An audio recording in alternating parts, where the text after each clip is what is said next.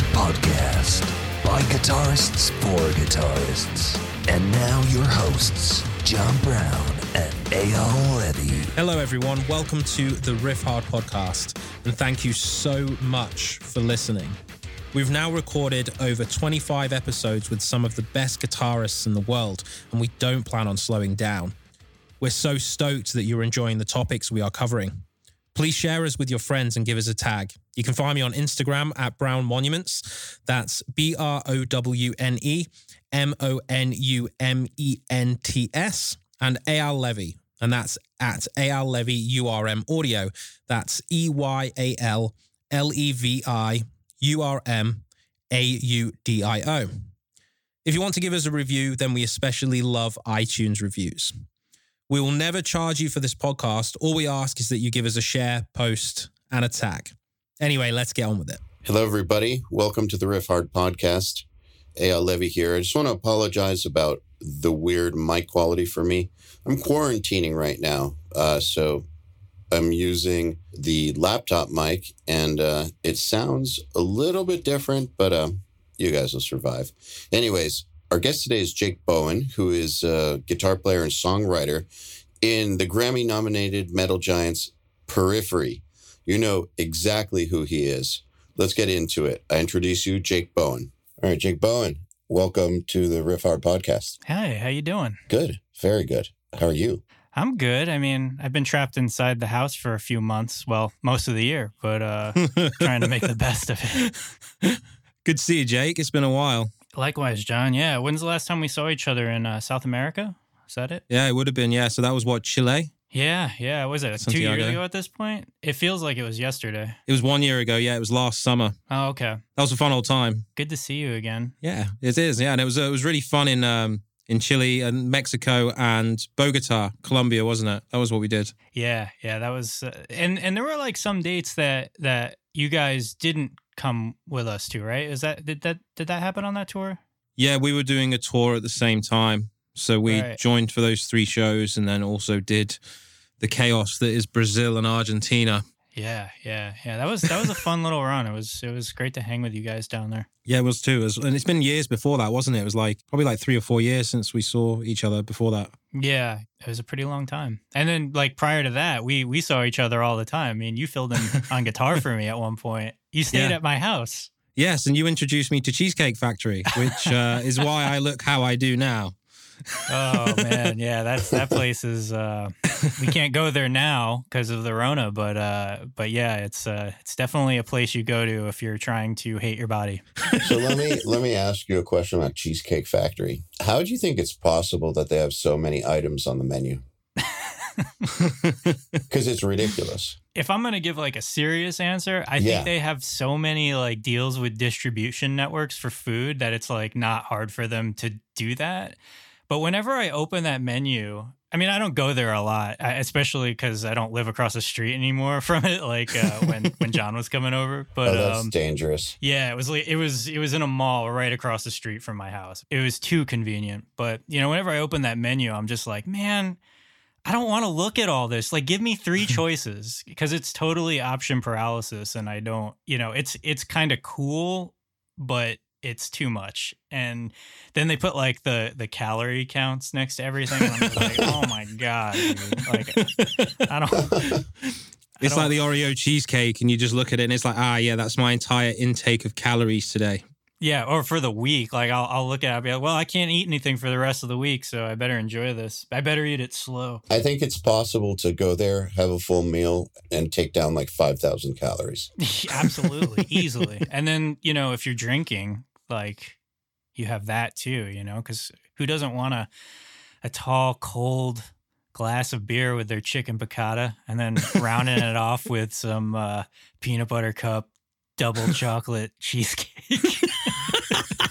Man, I read that Thanksgiving dinner is on average 4,500 calories. Oh my God. Yeah, but that's not counting leftovers. So basically, people are eating about 4,500 to 5,000 calories a day for 4 or 5 days straight. It's insane. This explains America perfectly, doesn't it? Yeah. Yeah, to a degree, but I don't think most people eat that many calories on a regular basis. No, it's literally just for Thanksgiving and Christmas and stuff like that, right? Even in America, it's hard to. It's hard to eat that many calories a day, even in America. But Yeah. Yeah, that's a shit ton. So, a pound is 3,500 and you burn like, say, 2,000 in a day. So you can see how like eating one Thanksgiving meal is not a big deal. But like if you eat them for 5 days straight, like everybody does, that's when it becomes a big deal. yeah, and it's kind of funny you bring that up because obviously with the way things are this year, it was just me and my mom for Thanksgiving. We canceled like the family gathering. And so, we had our dinner and I was full. And then the next day I went over to her house and I grabbed leftovers and then I had those. And then I'm just like, all right, this is the last day I can do this. And then my mom, like, she's obviously feeling the same way about it. She keeps like calling me. She's like, can you come over and pick up these leftovers? She's like trying to pawn off all of this extra food that she knows is gonna, like, she's going to eat onto me. And I'm just like, no, that's you're gonna have to like donate it or something because I can't do 3 days in a row of that stuff. It's crazy. Does it make you feel like shit or do you gain weight or what is it? It's guilt. Yeah. You don't want the torture? Yeah, because it's just like, I don't have like body issues or like a eating disorder or anything like that, but I just feel like kind of weird about it like after a while. And I've spent like, especially with like touring and like what that does to you physically, it's kind of like I've come home and I'm just like, all right, I really got to start taking this serious. I'm like 37 years old and it's just like, it just gets harder and harder to eat right. So I'm constantly thinking about that. And that's really what kind of puts me off of, Thanksgiving leftovers. And, I'm one of those people that just like every time I take something out of the cabinet, I think about the guilt behind it rather than I've just taken all the joy out of food. And it's a pretty sad place to be. I hope that it's just a phase. Well, which aspect of touring? Is it just everything put together, like the travel plus the shitty food plus alcohol plus... It's the bread and cheese. It's the bread and cheese, 100%. It's that goddamn after show pizza that everybody wants and no one asked for, but everybody wants it because the tour manager's smart and he's like, you know what?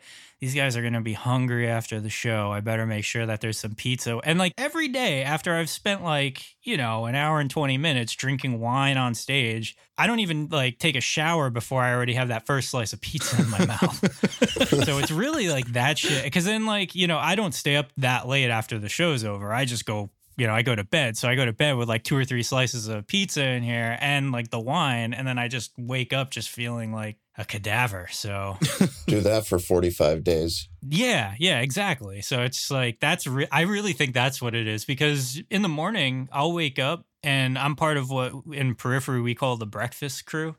And it's like, it's me and Matt Halpern and some of the crew guys. Our crew changes up a little bit, so I don't want to miss any names, but it's usually just the early risers. And we have like a separate group chat from the like aside from the tour chat where we just kind of, send our favorite brunch spots. And then we go and we have like legitimate meals and a lot of us eat healthy and it's everything. But it's like at the end of the night after we've been drinking and then we eat the pizza, that's really what's, I feel like, taking years off of all of our lives. Do you get any of the sleep deprivation or any of that side of it? Not usually. I'm actually kind of like the envy of some of the guys in my band in terms of like where I can fall asleep.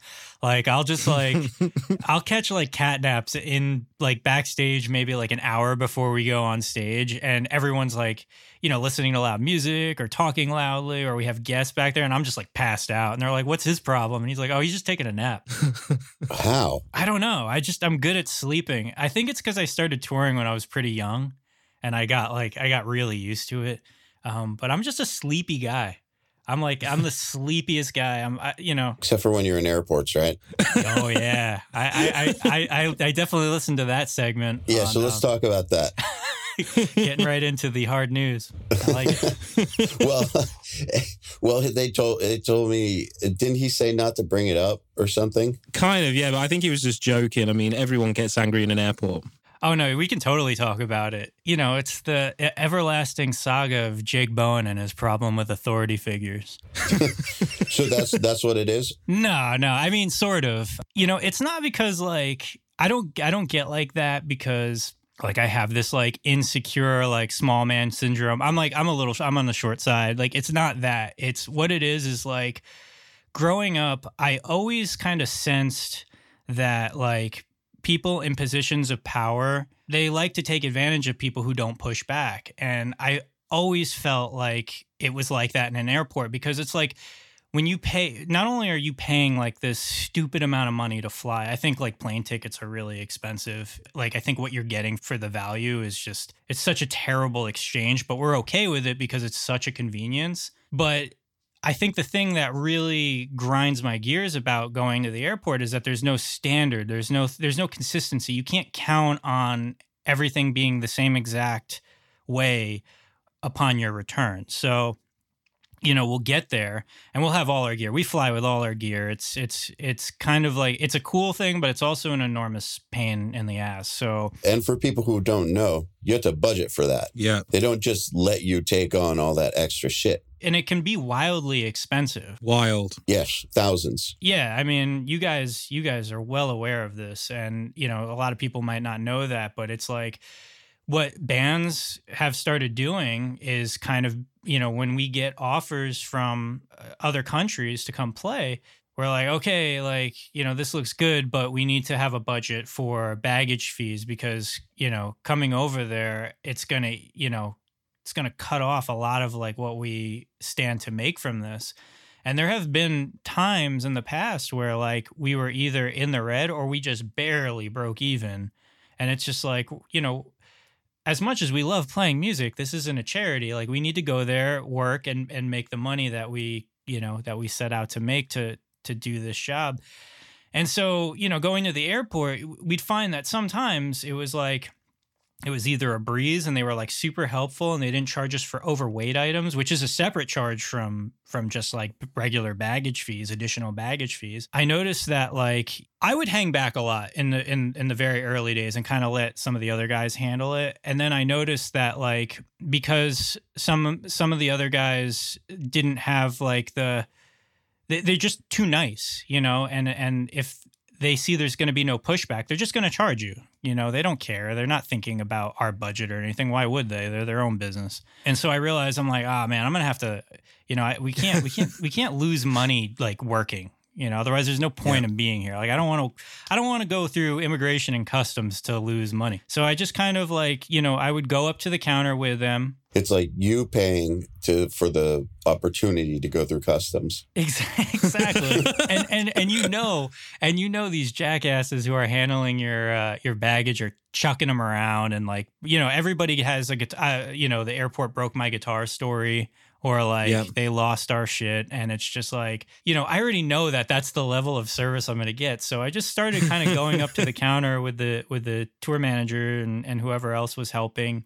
And, you know, once I start to sense that like they're trying to give us trouble, then I kind of step in and I get real rigid, and I'm not a very nice guy.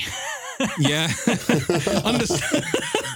Understandable. I mean, when we came back from South America and they gave us this overcharge fee, which I think was about $2,000 to $3,000. Oh my God.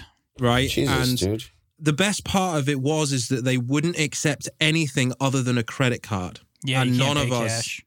Yeah, well, we didn't have cash, but we had money on a card. It just wasn't a credit card. It was like a, you know, for you guys, checking account, I guess. Debit card. Oh, a debit card, yeah. Yeah, debit card, yeah. So, and they wouldn't accept debit. It had to physically be a credit card, and none of us had a credit card. Oh my God, what did you do? Luckily, our sound guy stepped in, Dave Billings. But like, we shouldn't have to ask Dave to use his own personal credit card to do something like that. You know, we had the money in an account. It's just crazy that you have to bend over backwards for something that you've paid for. Yeah, I mean, you have the currency, you have the access to the currency, and it's just like that, you know, like requiring, like a lot of people still don't have credit cards. It's not a ubiquitous thing yet. I mean, it is in some places, but not everywhere. Especially if you're a musician as well. Like, you know, you don't earn much money. Imagine, you know, getting accepted for it in the early days. It's just not.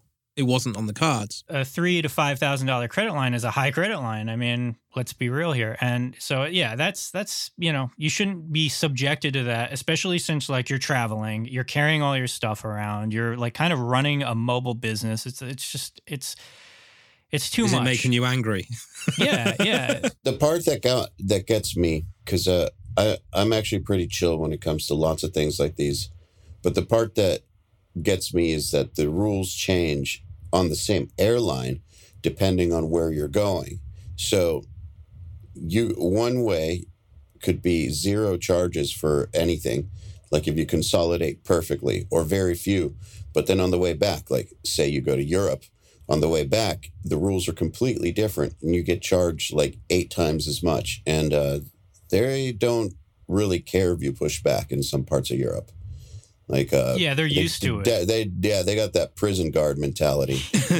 Yeah, they stonewall you, and then that's it. You're finished. Yeah, not possible. I actually remember when we were at Newark Airport. Was it Newark? No, it wasn't Newark. Might have been Newark. What's the other one in New York? There's JFK, and is it Newark? LaGuardia. Yeah, and we taped our guitars together, and the person behind the counter cut them so they weren't taped together anymore.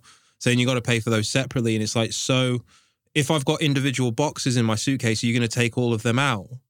Yeah, it's just insane. Like they did that. Well, and also like, taping them together, or some people cling wrap them together. Like that takes a long time, and like you don't bring extra of those supplies to the airport. So then they just like totally screwed your entire like intention. That seems dangerous though. What do you mean? Well, just but knowing how sometimes baggage gets treated and destroyed, having something that's not sealed together would scare the shit out of me, because if it somehow gets separated, what happens then? Well, I mean, have you ever seen the inside of a Scott Dixon case after the TSA have been with it?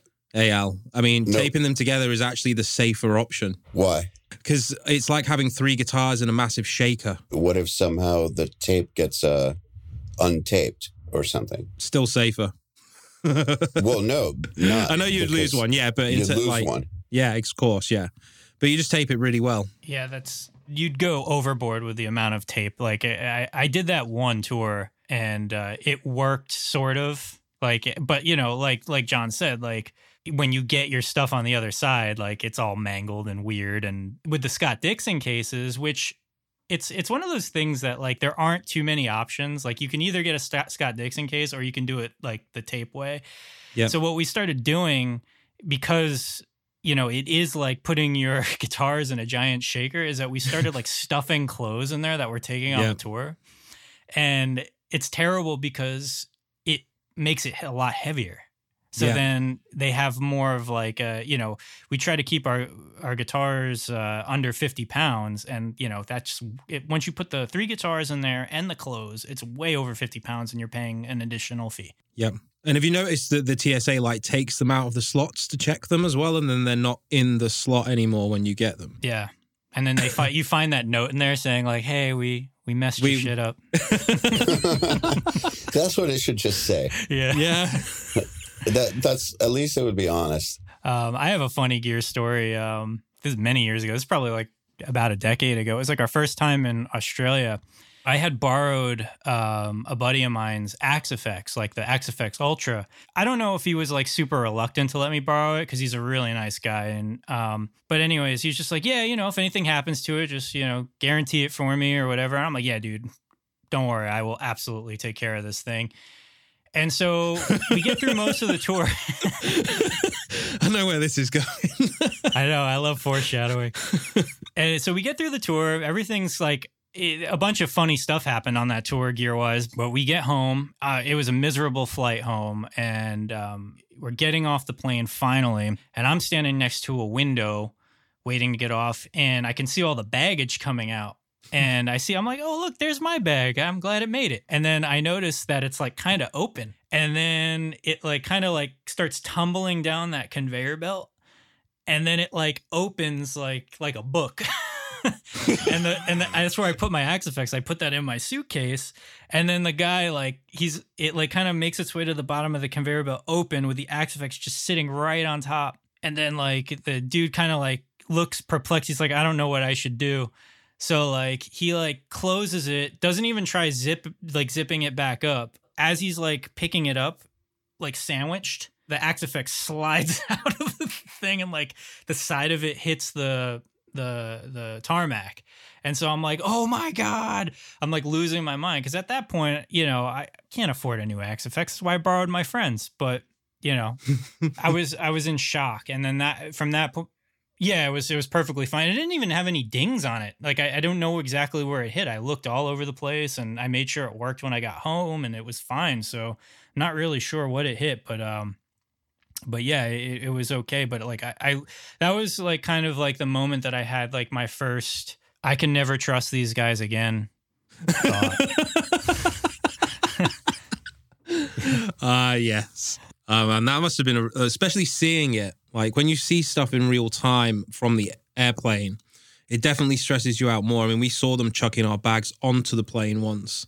It's just a really stressful experience, isn't it? Yeah, and like you're like, I had this like inclination to like want to bang on the window, and I was like commenting on it, and I don't think I was sitting next to anybody that I knew. And so they're like, what's this? They're probably thinking like, what's this guy's problem? Why is he yelling out the window? And, I was just, there's nothing you can do because they're not going to hear you from that. And even if they could, they wouldn't care. So it's just a terrible experience. But getting back to like, I forget who mentioned it, but it's just the inconsistency of going to the airport. There's no standard. And I think that fills me with such an amount of rage because I can't plan. And that's like, that's all touring is. It's just like one big plan. And they're always this outlier that make it impossible to call it. And I think that's why I kind of go in there and I give these people, a firm attitude, because if you don't, they'll just take advantage of you fully. And I will say it's not always successful. Sometimes they stonewall you and they're just like, they tell you to go to hell. We actually had a really bad situation going from Australia to Singapore where they just wouldn't let us take all of our stuff. And then it got to like, well, we can take your stuff, but it's going to be like $5,000 or $6,000 or something like that. And it's just like, well, like we're not paying that. So, we'll just sit here arguing with you until you kick us out of the airport. And then finally they got some sort of authorization from somebody to like kind of cut that fee in half. So, and to me, that's even worse because it's like this entire time they've been like telling us, no, you can't. And then they finally like acquiesce and it's just like, it's just bullshit. It's absolute bullshit. Unless like, the only thing I can think of is like, maybe it's some sort of like aviation thing where like a pilot is like, yeah, I'm not taking all of that shit. We already got like, a full flight and we're overweight as it is. No way. Because if it was actually overweight, they wouldn't fly. True. They're not going to risk lives over overweight. Well, I meant more of like the distribution of weight because pretty sure I don't know anything about flying. So, this is just, anecdotal. I'm pretty sure they have like a some sort of like diagram of the plane and like how the weight is distributed amongst like different types of luggage. So I think like maybe if like there's like a less experienced pilot doing that particular run, then they'll be like, nah, I'm not taking that. I don't know if they can even do that. I don't know anything about it, but I try to give a benefit of a doubt to everything because I'm just some ignorant guitar player. I don't know anything. The one thing that's consistent is they don't want to kill you. That's true. Yes, I'm glad. And they don't want to die. You can count on that part. I think the consistency is kept for people that go in business and first. Not always. Not always, obviously, but I think that you have a much better service. Obviously, well, guaranteed a much better service in that. And I've only ever done one business class flight.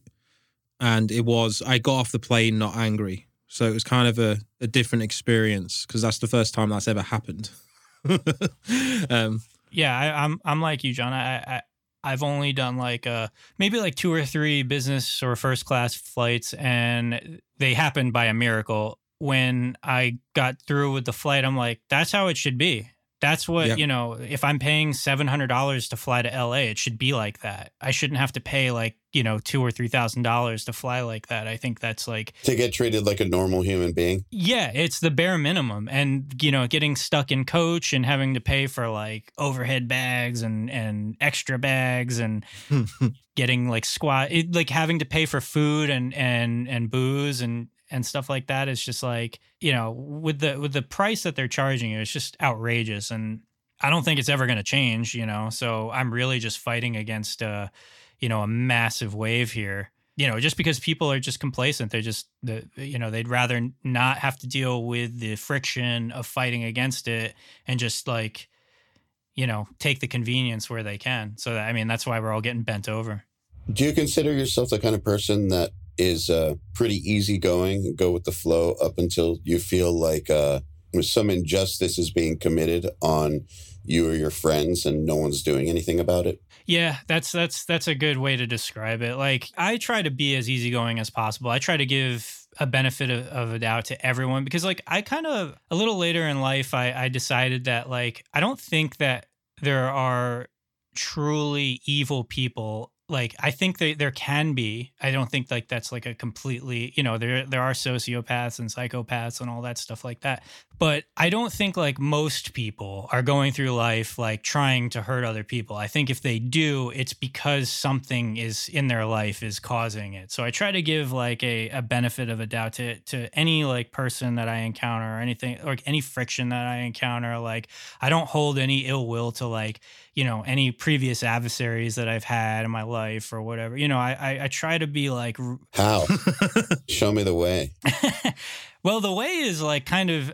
I've spent a lot of time alone. I'm a very like isolated person. I try not to be, but it's just kind of like, it's always been my nature. I grew up as an only child and I didn't have a lot of friends growing up. And the friends that I did have were kind of like fair weather friends. And I kind of like learned to fend for myself. But then after a while, I'm like, wow, dude, you're a lonely asshole. Like you have to you have to be nice to people and you have to like force yourself to socialize even though it's uncomfortable, and you have to like really try to understand the world. And I think like kind of just being alone and being a loner and kind of just realizing that, like, I guess like to put it simply is that like I was kind of becoming the asshole I never believed that I was. And now my motto is like, be the person you think you are. Because if you ask anybody, it's like, yo, you think you're a good person? Are you a good person? They'll be like, yeah, of course I'm a good person. And it's like, really?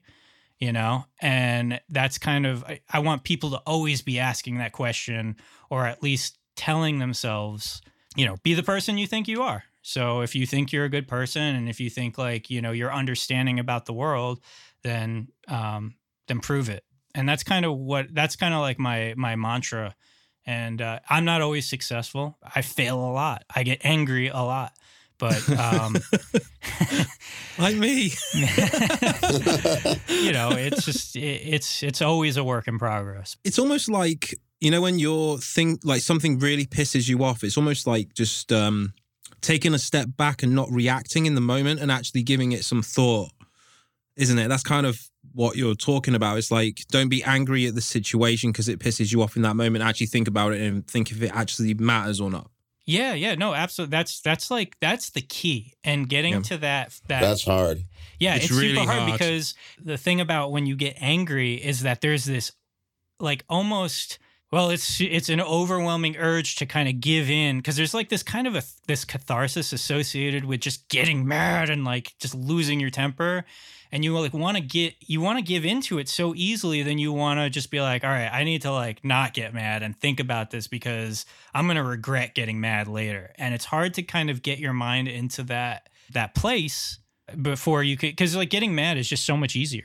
It's just, and it feels good in that like that split second. Well, it's so natural to us. Yeah. I think of it as like primates, like in prehistoric times, like with like femurs in their hand, like wailing each other over the head and stuff like that. Like we're not too far away from that. We like to give ourselves credit that we are, but we're still animalistic in a lot of ways. And I think like the way that modern society is very, very young in our history. Exactly. I mean, exactly. Modern civilization is only a few thousand years old. And we have like, is it something like 200,000 years of modern humans with these brains, same brains as ours. Yeah, it's a spark cosmically. Yeah, so we're wired to be like that, to get mad, take the club, and fucking split someone's brains, which doesn't apply in our modern world. In our modern world, which is like about 100 years old, like we haven't caught up to that. Like our brains are not evolved to these laws or rules or technology or anything that we have going around us. So these primal instincts that have actually served us very, very well for over 100,000 years just don't apply anymore. And so, well, thankfully we're human and we can have self-awareness, but we have to make a strong, strong effort to exercise it and be able to overcome our true nature, which is to get mad and kill. Absolutely. Basically. And I think we're seeing like this weird, like kind of like hybrid version of that with like social media and being online. I think like, you know, because like if you go online and you go on any comment section, there's probably like most of the people are saying like really like antagonistic stuff and reactionary antagonistic stuff. Exactly. It's reactionary. Exactly that. And I think because, as you said, like our minds aren't quick to catch up with technology. The technology is like outpacing us. And, you know, I think we're experiencing some pretty severe growing pains with that. But damn, we got real deep. This is like it happens. Yeah. It's quite interesting though. A lot of the stuff that we're talking about with society was demonstrated in ancient Greece in a different way. There's a lot of things that Well, that's still modern society. I guess to a degree, but we still don't follow it. No, but I'm just saying that that's still considered modern society. I guess you're right. Yeah, just not in not the modern. They didn't have iPhones, but they had social structures and laws and rules and governments, running water. A lot of the things that we have and stuff that our society is based on comes from then. So they're not considered like prehistoric or cavemen or anything like that. That's considered a modern society. So it's not weird that we carry some of their ideals. We just we've got iPhones, and machine guns. Oh, machine guns and iPhones. Damn, that sounds like a terrifying combination. Oh yeah, they and did too. Yeah, they did too. We're just using them to hold guns now. It's true. I mean, it's not like they didn't have their own badass weapons. It's true, yeah. I think about guns and stuff, and I'm like, wow, we're such savages. Like, we just shoot each other. But then, like, I think about back then, and they're just, like, hacking each other with, like, dull objects. And I'm like, oh, that's pretty bad, too. Well, yeah, we've just become more efficient. Yeah, exactly. We're a lot more efficient, man. I mean, I don't want to get into a gun argument or anything like that, but I will say that that's a far more humane way to go about fighting people than the way they used to. Yeah, I'm not like anti-gun. By the way, it's not like I'm more like not everybody should have them. Sort of thing, you know, like it should be a lot harder. You need to go through a psychiatric test or something first. Yeah, like not everyone should drive a car either. Yeah. No, exactly, agreed. It's just like you get to, especially in America, it's just, you know, you're not going to take them away. Like it's just they're not going anywhere. So it's like we could either be realistic about this and kind of meet in the middle somewhere. But yeah, let's not go into a big gun thing because that could be the whole podcast. It could be. I've actually got a funny story about guns though, because I'm from England and they've been handguns have been banned since the 90s. Now you guys just picked a less efficient way to kill each other, knives. We just use words now, you know. No, man, London has the highest. London has a higher murder rate than New York, and you guys do it with knives. Yeah, knives, exactly. Damn, you outpace New York. That's where I'm from. Yeah, they fucking outpaced New York with knives. I would way rather get shot in the head than fucking stabbed. Oh my to God. death. But just saying. All right, go on. So yeah, I went to Cambodia in 2016 and we were in the capital, Phnom Penh. And, you know, everyone's asking if you want a tuk-tuk driver. And this one driver was like, I'm going to take you to a shooting range in the middle of a third world country. So I thought, yeah, this is a really good idea. And then I arrived and saw that it was $150 to shoot a rocket launcher. Fuck, yeah. Please tell me you did it. Actually, my other half talked me out of doing anything because the area in which it was just so dodgy. It was like, you know, one of those blocks that you don't go in. So the kind of area where they would let you shoot a rocket launcher? I mean, it's not going to be in a high-end neighborhood. No, and I didn't know. Like, we just thought it was just going to be something, you know, totally cool because it was a tuk-tuk right driver. Next to the amusement park. Exactly, yeah, you know. But yeah, it was quite. I've never shot a gun. I am actually quite interested in doing it just to try it. So let's start with an RPG. Yeah. I've done that. That's like skipping right to DMT. Yeah. Man, there was this range in Vegas that I went to for Joey's bachelor party, my business partner at URM, Joe Sturgis, and they had a minigun at this place. Yeah. John, if you're not familiar with miniguns... I know what it is. Okay. So for people who aren't, they're the thing in the door of a helicopter. Watch Terminator 2. Watch the end of Terminator 2. Yes. Yeah. Terminator 2. Man, okay, so first thing, that thing emptied in like 5 seconds.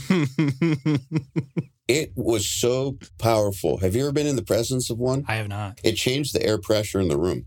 Oh my God. It was so... Like in movies, it just looks awesome, or in a video game, or like in Predator, you know, where he's like mowing down the jungle and it's like, yeah.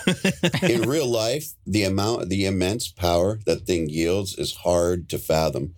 And literally, you press the button and it's like, brrr, done. Yeah, you can't even, like, there's no way to count individual rounds with it. It just sounds like a static noise. And it's deafening. Yeah, the whole room feels it too. It's crazy. That's so crazy, man. It sounds like the UK needs some freedom. Well, hey, John, when the Rona goes away, I can definitely take you to a range if you want to. I'd be down. Yeah, definitely. Are you still based in sort of the East Coast area? Yeah, I'm going to be East Coast. So anytime you come to town and this crazy pandemic is going on, I could definitely take you out. I'd be down just to... Well, not take you out, but take you to Take him to a range and take I don't him want to out. scare you with my terminology there. You wouldn't want to do that at a range, though, because everyone will see. yeah, that's like the last place you want to misbehave is a shooting range. That's a bad idea. I have seen like those 1 or 2 videos that I'm sure maybe you've seen them. They're really terrible, of like someone trying something at a range. Oh God. They don't last very long. Yeah.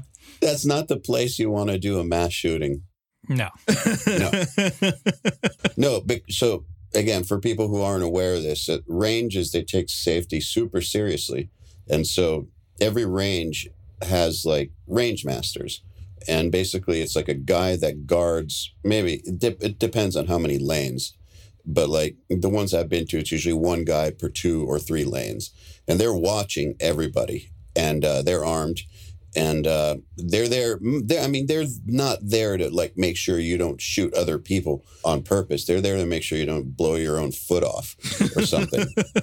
Yeah. You know, dumb shit that people do with weapons. It's a serious thing. I don't know anyone who has them or whatever who treats them like toys or whatever, but you do get a lot of people who go to ranges as a novelty, who have never done it before, who have never taken a safety class, who will do stupid shit like wave it around, point it at themselves, like, you know, the kind of stuff that will get you or somebody else killed. So, oh, wow, that's a pretty dog. That is a very pretty dog. It's a husky, isn't it? Yeah, he's a mini husky. Hey, Tycho, Oh. you want to be on the show? Oh, that is the most adorable Dude, thing. I didn't know that a mini husky is a real thing. Yeah, they're called Alaskan Klekai, but I just call him a mini husky because that's exactly what he looks like. Wow.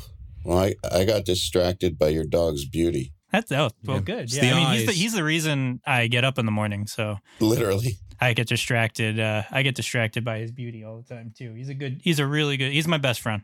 Like He's got a little bit of a Chihuahua face. Like it's like a large Chihuahua crossed with a husky. Yeah, he's like 15 pounds, and yeah, he's just a small husky. It's a cool breed. Dude, can you email me a picture of him later? Yeah, absolutely. Like, because all I see is grainy, but that's a gorgeous animal I've never seen. I've never seen that before. I'm a dog lover. Yeah, they're like kind of a new breed. They started in the 70s. out of like I guess like there was a farm or something in Alaska, and they had sled dogs. And then they had small sleds too. They needed them for the mini sleds. One of the pack that they had, like a really small one, was birthed, and like I guess they had friends visiting, and one of the friends was a dog breeder, and then I might be getting this all wrong. I only read the story maybe like once. But she's like, what's the deal with that dog? And they were like, he can't pull a sled. You want him? Or she or whatever. And so they took this little mini husky and they started breeding them. And then they made a breed out of them because the husky traits are dominant. Do they have any of the problems of small dogs, like breathing problems or any of that kind of shit? Not typically. Some dogs do that like reverse sneezing thing. He'll get into a fit of that every once in a while, but it's only when he gets really excited and he's kind of like hyperventilating. But I don't know if that's like an innately mini husky problem. But other than that, they're like a very robust breed. They don't have any like genetic issues or like any sort of like deficiencies through breeding. You know, I lived in an apartment, so I figured, this is like the perfect apartment dog for me. So it's a beautiful dog. I love dogs. I want one so badly, but I'm always at work. Yeah, that's the hardest. See, so like when I got, just because of that reason, when I got my dog's name is Tycho, and when I got him, I had to talk to a couple of people first. I had to ask my roommate / landlord at the time. I'm like, hey, is it cool if I get a dog? And if I do, would you mind would you be okay like taking him outside once in a while and stuff like? I took him out to dinner. I made it like this like very like, you know. This was like almost like a date proposal. And then I had to, I had to do the same thing for my mom because my mom is the one that watches them when I go on tour. So it wasn't just like up to me about like getting a dog. It was because like we're working all the time. So it's like hard to, you can't get a dog if you're going on tour. So there had to be some other people involved with that decision. Yeah. I got mine after my touring career had ended, but my travel career never really stopped. I got a German Shepherd, which is a working dog. Yeah. And she's older now, so she doesn't require the same amount of work. But she required, like moving 5 miles a day, intense amount of activity. And what I would do is, I got her trained because I believe that if you're going to get a dog like that, you need to get them trained because they could kill somebody. Absolutely. Yeah, they literally could kill somebody because even if they don't have a malicious bone in their body like some dogs do, like they could mistakenly think that somebody's a threat to you. And then they will fucking mangle the shit out of them. So I got her trained, and then anytime I would go out of town, I would just give her to the trainer. And so he'd have the dog for like 4 days, 5 days. And so every time I came back, the dog, it was like basically refilling the good behavior tank. Yeah. And I get this perfect dog back every time. That's awesome. It worked great. Yeah. Then when I moved back to Atlanta and I didn't have that trainer anymore, she started staying with my mom when I went out of town. And then it was like the good behavior tank got depleted every time. So every That's single exactly time, what happens to my dog. Yeah. I'm like, every single time I pick her up, it'd be like, what the fuck happened? Yeah. I'm like, he never begs for food, my dog. But after a tour, there's a week or two where I'm just like, oh, you've been hanging out with my mom. I know why you're doing this, because he's just like, I have like one of those like glass kitchen tables. So he'll walk underneath it and just stare at me from like directly underneath the table. And I'm like, dude, where did you learn this behavior? But it's, it's the worst, isn't it? When they do that. It's moms spoiling their grandkids. It's the same. That's actually, that's thing. like exactly what it is. Mm-hmm. Because I've given mine 0 human food and trained her not to beg. But Mom untrained her, basically. Perfect segue, because you said you guys work all the time, and I already knew that. We know that you guys have one of the most amazing work ethics out of anybody in the game. How's it been for you work-wise to stay home, not be able to do the physical part of it? I mean, I know that you guys are the types of people who always, and I say you guys because, like we said, I've talked to everybody in your band multiple times except for your singer. But so I know how you guys operate, but since this is our first time talking, I'm just curious, work-wise, how it's been from your perspective. It's been kind of like the same in some ways, and then after a while, I'm like, wow, like I really need to start creating more things to do. So when I'd get home from a tour, I'd kind of just go into this like super isolationist phase where I'd just like, get into a good video game or book or TV series or something like that. And I just like kind of, grind away a couple of weeks just chilling, decompressing. But after a while of this whole pandemic thing, I'm just like, man, like I need more stuff to do. So I've had to kind of curate the rest of my year to like have things to do. Like I started working on a new like solo album, but as far as like the band goes, everything on my end has stayed almost the same besides the rehearsals and touring. So we do this amazing thing, and I highly recommend anybody who is like, trying to organize better is to have like a weekly band call. And we have a weekly band call with our manager, and we kind of, he's the MC, so he kind of just goes down his list of topics. And, we got Periphery, and we got 3 Dot, and we got merch, and now we have like Bottom Ramen, which is our little t-shirt project that we're doing. And it's just kind of like, it gives us a chance to stay connected on a consistent basis and to kind of make sure that everybody's on the same page. So, some weeks don't go by and some people who haven't spoken to others, because we're all best friends, but we all got our own things going on. So we don't talk that much outside of these band meetings, especially like business stuff. So this is a way for us to like really stay organized and run the business. And you don't really have to go anywhere for that. I usually just do it in my pajamas, and, I throw on my iPhone headset, and I'm usually, just sitting there kind of like working on the business with the guys. And that's really like the bulk of like the band work. So besides doing all that stuff, which is, it's organized by us, but also organized by our management, I've really had to like kind of like come up with other things to do. So like I've been writing stuff for a new Periphery album. I've been working on a solo album, and I've like been trying to rebuild my studio and kind of enter my phase of like, all right, dude, like you've kind of been slacking long enough. Time to join your peers and get and upgrade your equipment and get better lighting and make sure that you have the stuff you're outputting is staying competitive. So I've been kind of working on that over the past few months, and it's been going well. But yeah, really the thing that's really just that's gone to a halt is the touring. So on my end, not much has changed, and I've had to like make changes in order to like not go crazy and feel like I'm just like sitting on my butt all day. Do you consider yourself more of a musician or entrepreneur, like say Misha and Matt?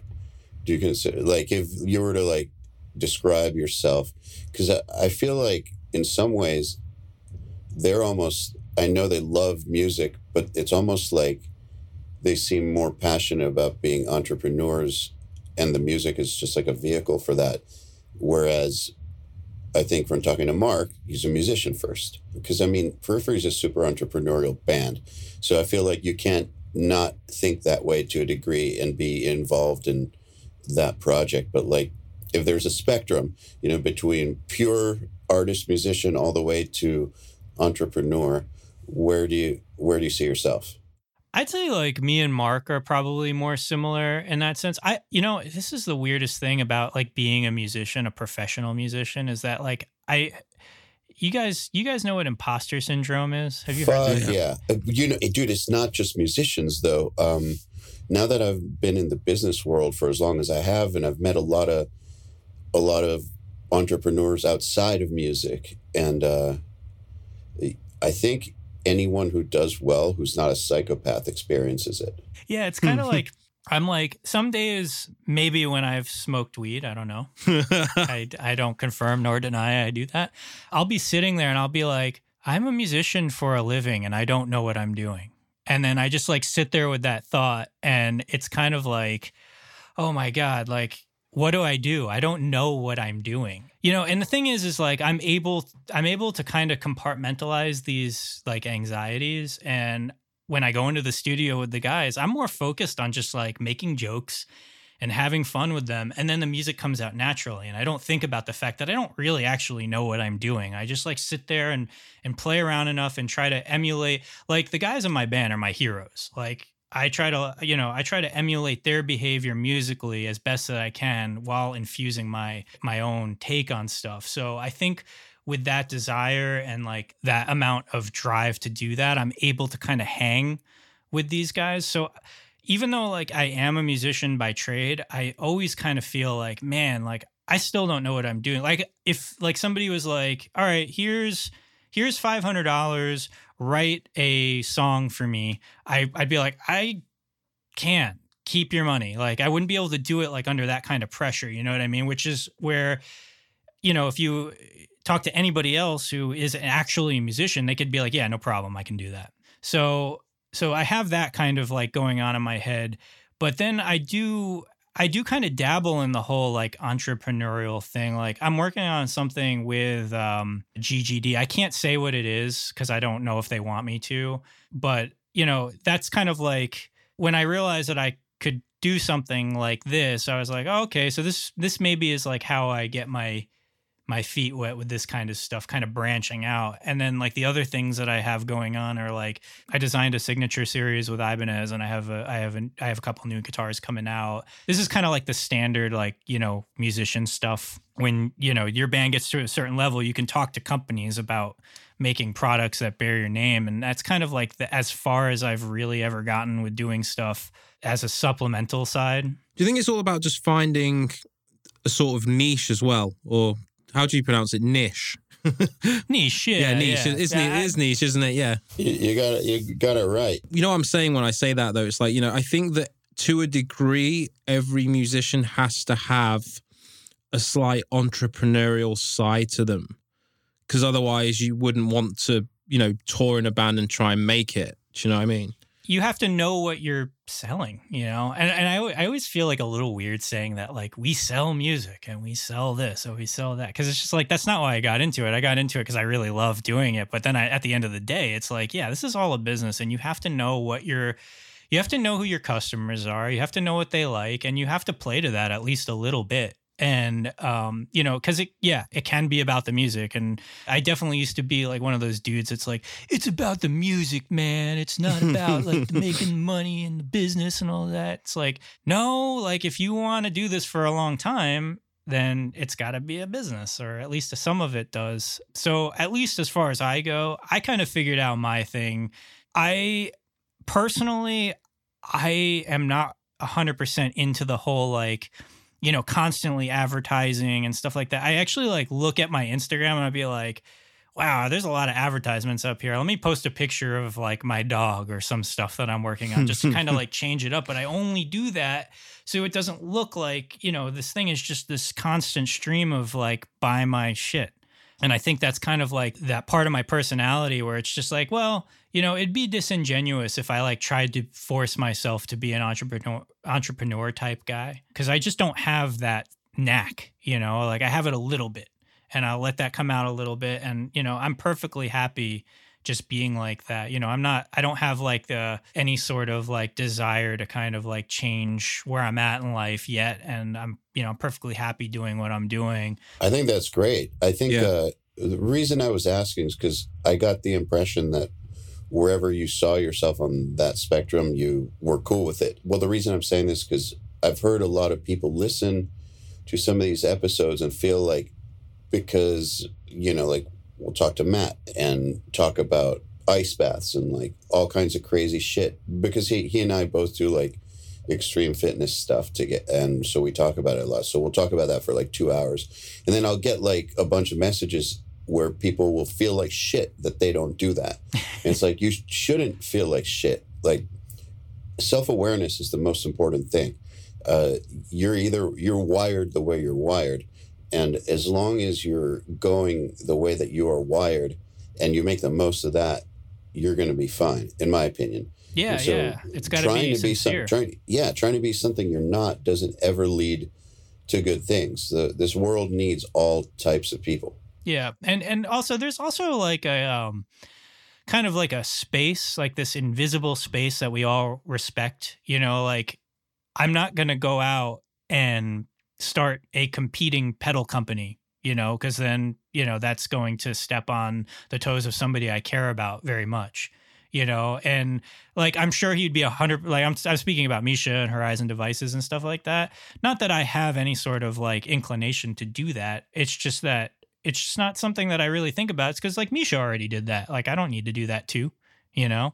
So like eventually I feel like I'll stumble upon like the new thing that I want to work on, but it never is in the pursuit of like, I need more money or I want to be more successful or I want to, you know, push myself harder. And, you know, it's funny that we're talking about this because like I kind of get shit from people about it. Like people in my life, they're like, you need to push yourself like, you know, Mark or Misha does. I don't see you posting stuff. And I'm just like, because I don't want to. Like, it's just not me, you know? And I feel like they're like, they want me to be more successful. And it's like, well, I don't want to be more successful. I'm perfectly happy like being where I'm at, you know? It's like, and it's all about being happy. I think you're doing just fine, man.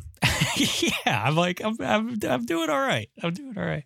Yeah, so I think that it's really weird, man, what other people expect out of us. I really feel like when people say that, they're telling you that they wish that they did something like that. Yeah. Yeah, or if they were sitting where I'm sitting or in my shoes, that they would use that opportunity to do more with it. And it's just like, But what if you're already doing what you want with it? Exactly. It's like, well, I'm already there, you know, and it's just like, you have to be okay with that because it's not really your decision to, or, you know, speaking hypothetically, their decision to make. So I think it's a lot of people just don't know what they want as an end goal.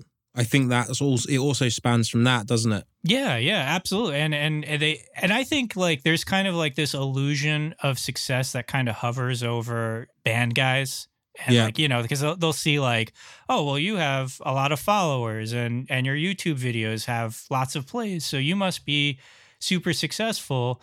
And then on the side, you know, like people that are in my life, they're kind of like, well, you know, you could be more successful. It's like, well, I don't want to be. I'm perfectly happy here. Leave me alone. You know, so it's like exactly. If you enjoy your day to day, like what you're doing every single day, obviously this time with the pandemic, it's a little bit different. But if you're happy day to day with what you're doing, then I think that's also a problem with everyone. They always want more. Yeah. Or they think they want more. Or they think that it will make them happier when in actuality it's just about the self-awareness of understanding where you want to be. Yeah. And it's also about like making, like, I think I've never had an actual diagnosis, but I think like I'm super ADD, or at least I used to be, like way worse. And I have to make things in my life kind of digestible. Otherwise, I won't be able to keep up, you know? So if I, as long as I kind of like meter my life and keep it like paced to where I can digest it and do anything that I actually set out to do, I do it to the best of my ability. And like, I try my best and I don't feel like it's killing me, then I feel like I'm doing the right thing for myself, because like, I don't like living on adrenaline. Like it makes me really, really uncomfortable and it adds to my anxiety. And I also have like really shallow breathing, and I always have to like remind myself to even breathe, because I'm just like, there are certain moments where I'm just like, all right, I'm starting to feel like that anxiety and it's coming back, and you can have health problems because of that. And I've suffered things because I'm too high strung. So learning how to pace myself is also important. Anxiety. That's one thing that I feel a lot of us musicians have to deal with. Do you reckon it spans from touring and being in all these places that we don't know what's going to happen, almost like the unknown?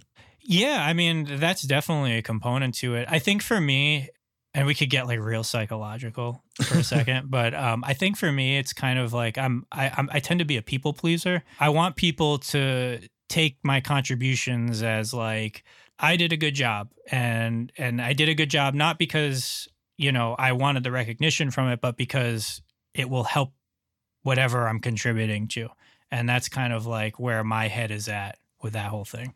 So just explain that a little bit further with what you mean, just because I'm trying to understand. I try to make sure that, like, in order to keep my anxiety down, I want to make sure that like anything that I'm contributing, it's making the group happy, or it's making them, because if I feel like they're not, or if I feel like I'm not doing my best, then my anxiety level raises, and I can't. That's really what makes my life worse. So it's almost like you have this standard for what your contribution should be in the world.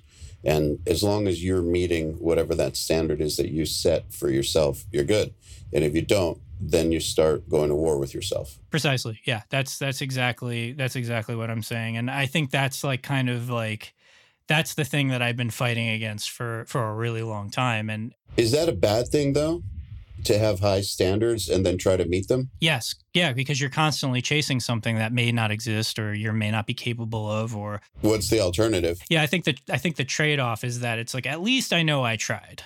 I'm always asking myself this question, like, did I try hard enough? Is the stuff that I'm contributing, is it of the quality that I think it is, or am I like convincing myself that it is just because I think I tried hard? So it's just this constant like ebb and flow of like, or this internal dialogue, I should say, of like, trying to do this, or keep my frame of mind in this area and making sure that I'm managing my anxiety. So are there ever times where you can check off the boxes and be like, yes, what I just did fits the criteria, I'm good? Yeah. And when it happens, it's hugely rewarding. How do you know when it happens? Well, I'd say if we're going to get into specifics with that, like definitely like when it comes to recording or writing and recording Periphery stuff with the guys, because I'd say that I probably write the most, but most of my output doesn't get used because it's just like, I'm not, like I said, I don't fancy myself a musician. So I feel like I have to push myself a little bit harder to kind of write stuff at the quality that the other guys kind of do more innately. And then when I succeed, I know it. Like there's kind of like a sense that you can just, okay, yeah, this fits in this song. This, like, I'm understanding what this song is about. I'm understanding what the other guys are kind of going for. Cause like trying to interpret that, because we're all producers in our own right. We all have our own like separate vision, and trying to get like unified with that is challenging. I think it's challenging for everyone, but for me, I feel like it's a bit harder. And when I figure that out, when I succeed at that, it's enormously rewarding. And I think that's the thing I focus on the most. Have you ever considered the fact that just about every musician that's done well feels like they don't know what they're doing? Not that it changes anything for the way your head works, but are you aware of that? I can relate to that because I hear that often. And it's nice to know that, at least in our scene, that seems to be kind of a common thread. And it's kind of what I love about this scene, and kind of what I love about metal is that, I guess the self-deprecation gets a little old. I mean, I do it all the time, and people are probably sick of it right by now. But at least there's kind of that sense of like, yeah, it's good, and but I can do better.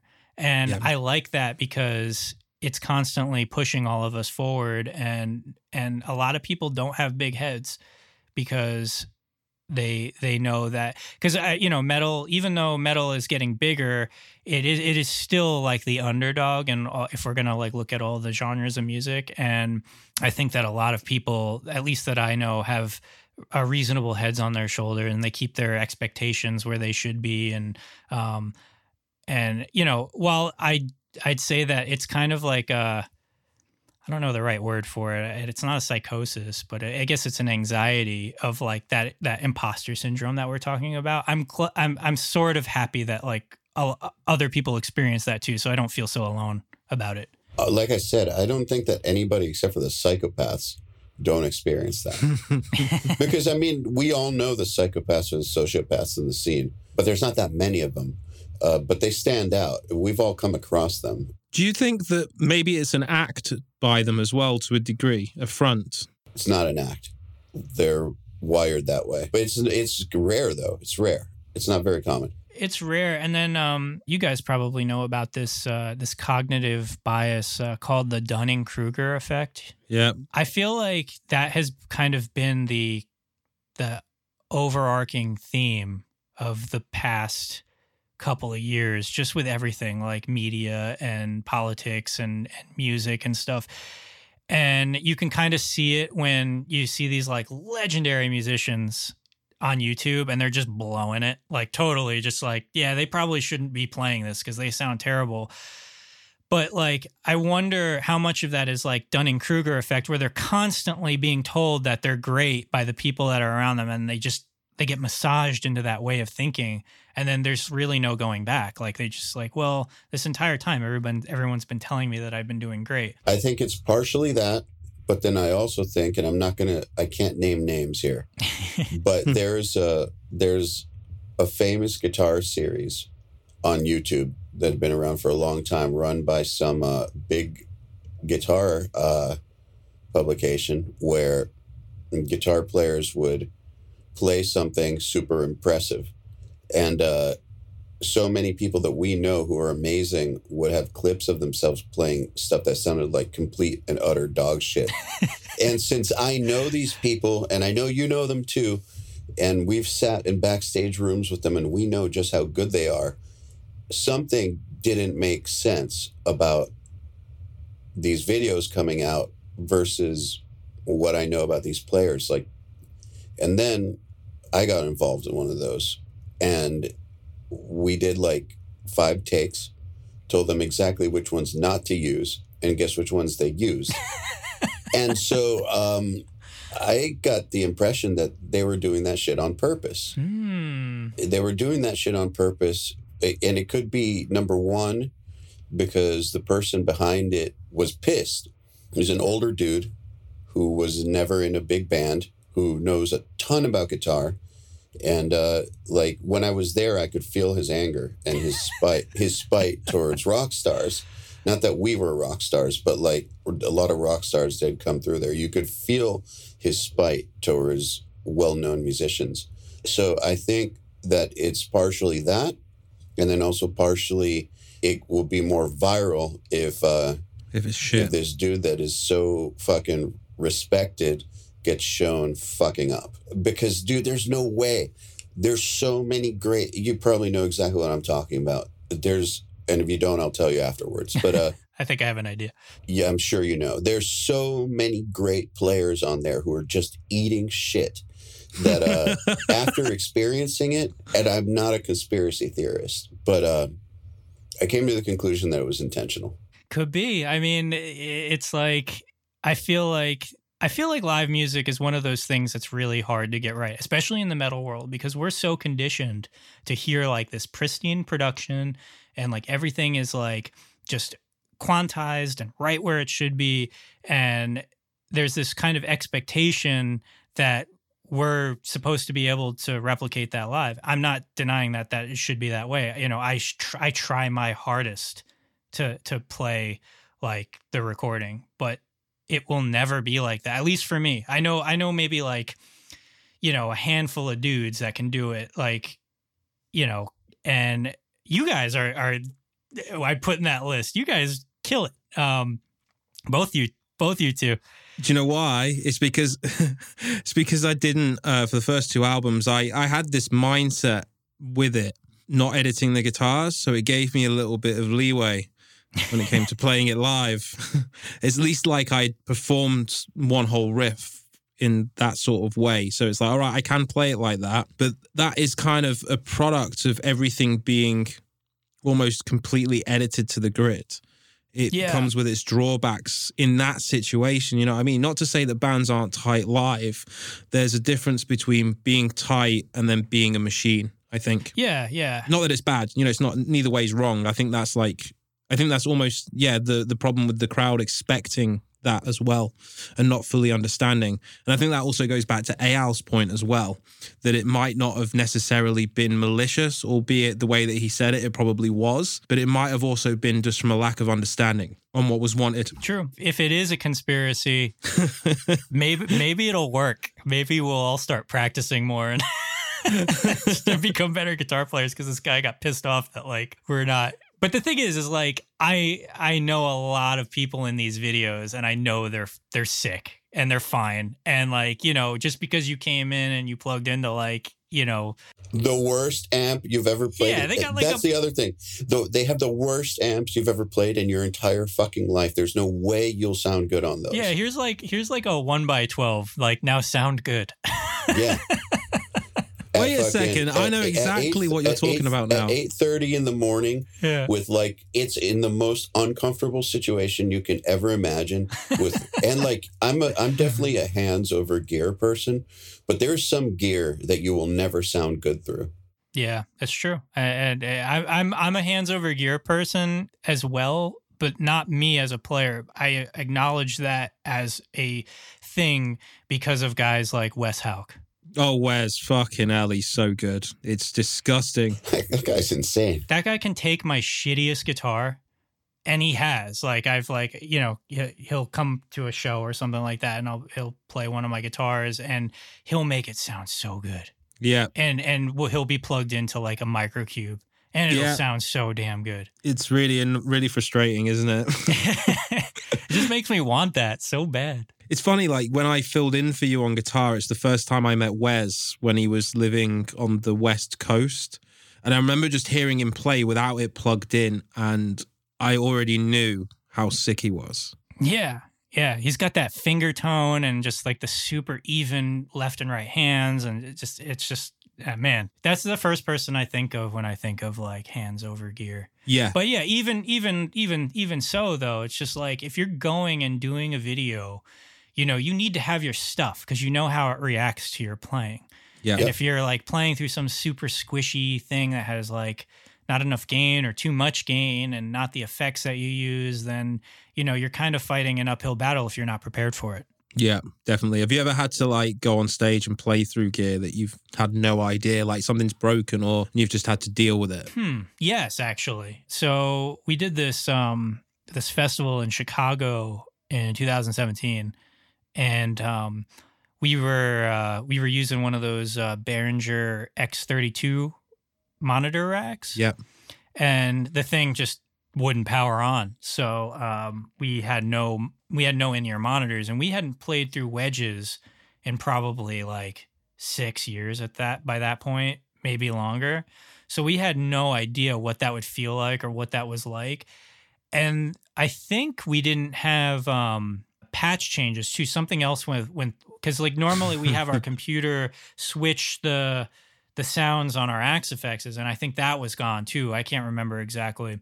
So we had all of the stuff coming through the floor wedges with none of our sounds, and we kind of just had to go up there and just raw dog it. And it was kind of fun. We all just like shot whiskey and we played in pouring rain too. So it was just like a whole day of just like shit going wrong. So I think that was the closest that we've been, luckily, to having to play through like something that we don't recognize. But we've never had to like go and like play like through gear that's just not ours. I don't think I could do it.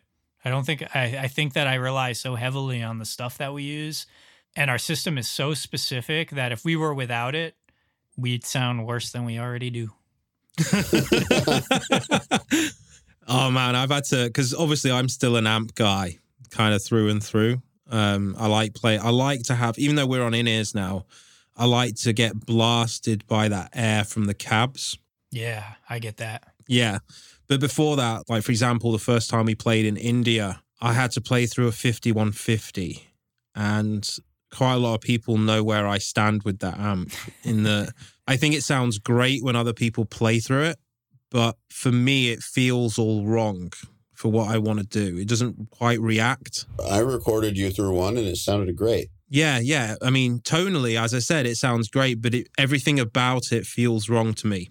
I don't know why. It's one of those things. It doesn't feel comfortable to play for me. And I remember playing in India through one, and it was just the worst possible time that I could ever have. Were you getting in your own head about it too? Like you weren't thinking about, you weren't like getting into the songs. You were kind of being like, this is all wrong. Was that happening to you? Exactly. Yeah. It's like, you know, when you palm mute on certain amps and you can sort of connect with it, Because you played Mesa for ages, right? Yeah. I know those. I know the rectifiers.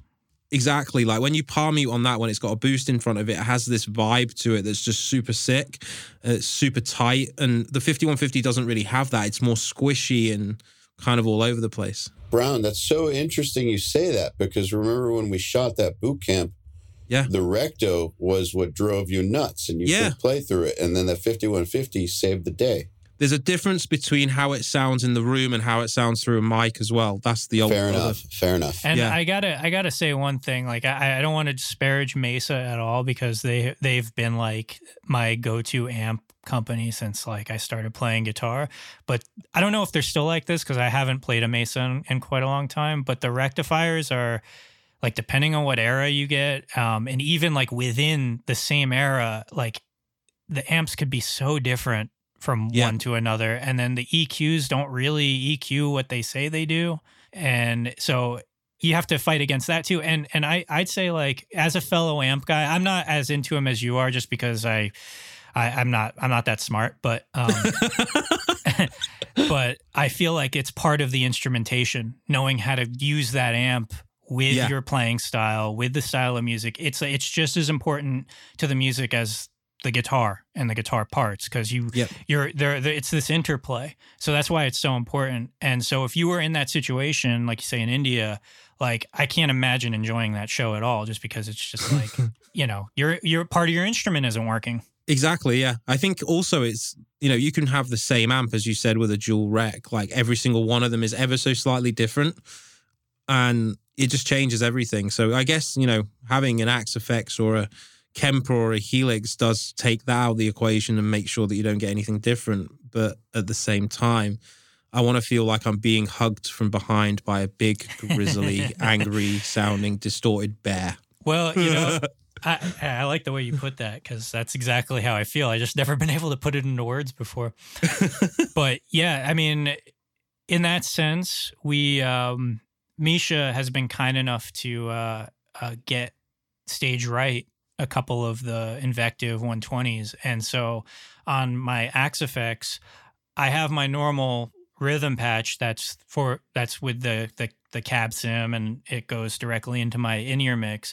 But I also have an effects loop split off before the cab sim that goes to the effects loop return on the Invective 120, and then I get to have that. I skip the Invective's preamp, goes directly into the power amp, and I get to have that power amp and the 4x12s underneath it, the matching 4x12s, which I think have a V30 and a creamback combo in there, which I think is just a really, really fun combination.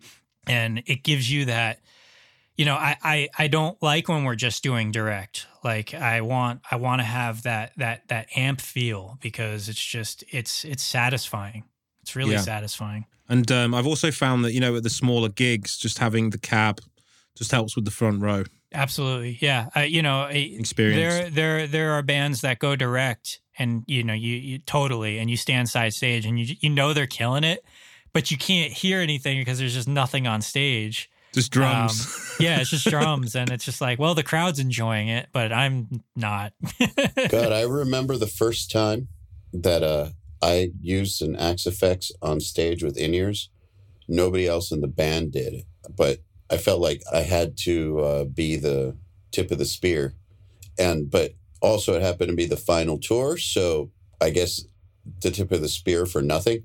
But anyways, like, did an entire tour where I was the only dude with that setup, and it was so fucking weird because you'd walk over to my side of the stage and it'd be silent, and then walk over to the other side of the stage and it'd be like a fucking barrage, and it threw everybody off. It was just so weird. After getting used to having like 2 to 4 cabinets per person, to suddenly having one side of the stage just be silent, it's kind of disconcerting. Yeah, and when you're going direct like that, the first time that I played direct, I'm like, I hate this. Like, I'm a terrible guitar player. I can hear everything and I don't like it. I want people to lie to me and kiss my butt. I want to be enveloped with this vibration. Yeah, like I couldn't handle the fact that, like, wow, this sounds terrible. I need to practice. but it forces you to get better. And, because you're getting an accurate, or at least a more accurate. It keeps you honest. Yeah. You're getting a more accurate representation of what you're outputting, and you're not getting, because like when you go to a venue, like there's so many frequencies that are just shitting in your ears. And it's just like, it's just like opening their butt and shitting right in. Yeah. It's it's not always a pleasurable experience, but once you learn to dial in that direct sound, it does get better. You do get rid of a lot of that noise. And there's this kind of like, there's this funny noise battle that happens at sound check between the 3 guitar players and our sound guy, Alex, and our other sound guy, Ronnie. It's just like, there's a whole section of sound check where we have to like adjust our cab levels because they keep telling us to turn down and we keep turning them back up. And it's just like, it's the eternal conflict. So you've mentioned many times that you don't consider yourself a good musician, yet you're in a band that requires good musicianship and you play with really good musicians. So, he's lying as well. So, well, I know. I know. I think... Because I had to play his fucking parts. I understand. Dude, I think it's like the musician version of body dysmorphia. Yeah. Yeah. I have an eating disorder, except I have a guitar disorder. Yeah. Unaware of your own level, which I think is a kind of a good thing with musicians because that's one of the reasons that they keep on trying to get better is they don't think they're good enough. Obviously, if they thought they were good enough, they would stop trying to get better and then they would get worse because since it's a perishable skill, you have to keep trying to get, there's no maintaining.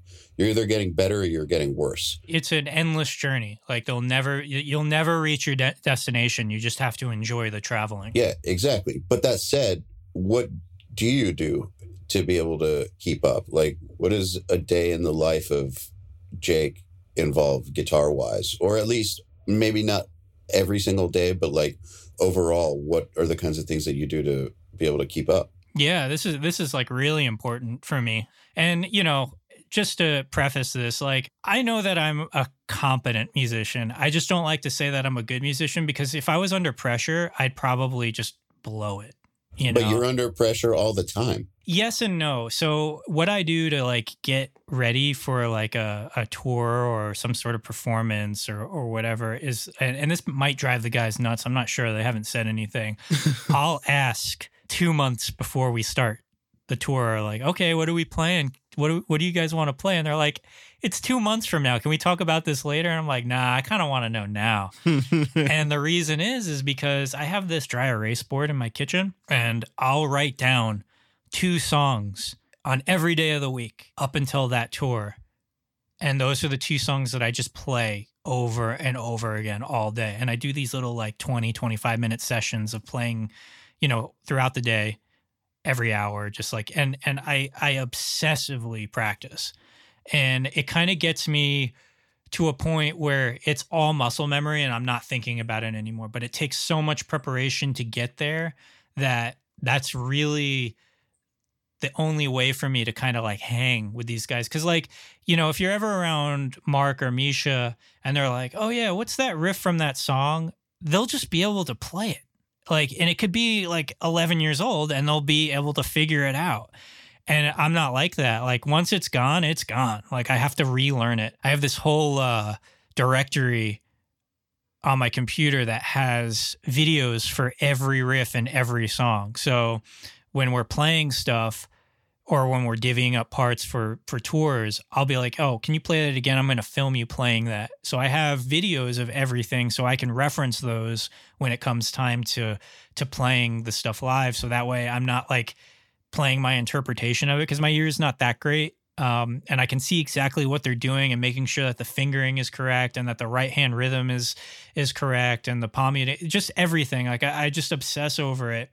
And I think that's really the main reason why I've been able to like hang with these guys because they are all phenomenal musicians. And, it's the thing that's driven me. And that's like kind of like made me want to be in this band is like, if I keep hanging around these guys and like emulating what they're doing, I'll do just fine. So. Hard work. And I don't mean to say that you've got no talent or anything like that, but this is like prime example of hard work over talent.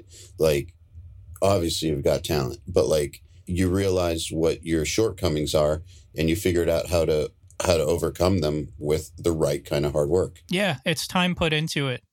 That's how I operate. And I've noticed that things have gotten easier to learn and easier to conceptualize because I've spent so much time obsessing over it. And it's a healthy obsession. It's not like I'm sitting there freaking out.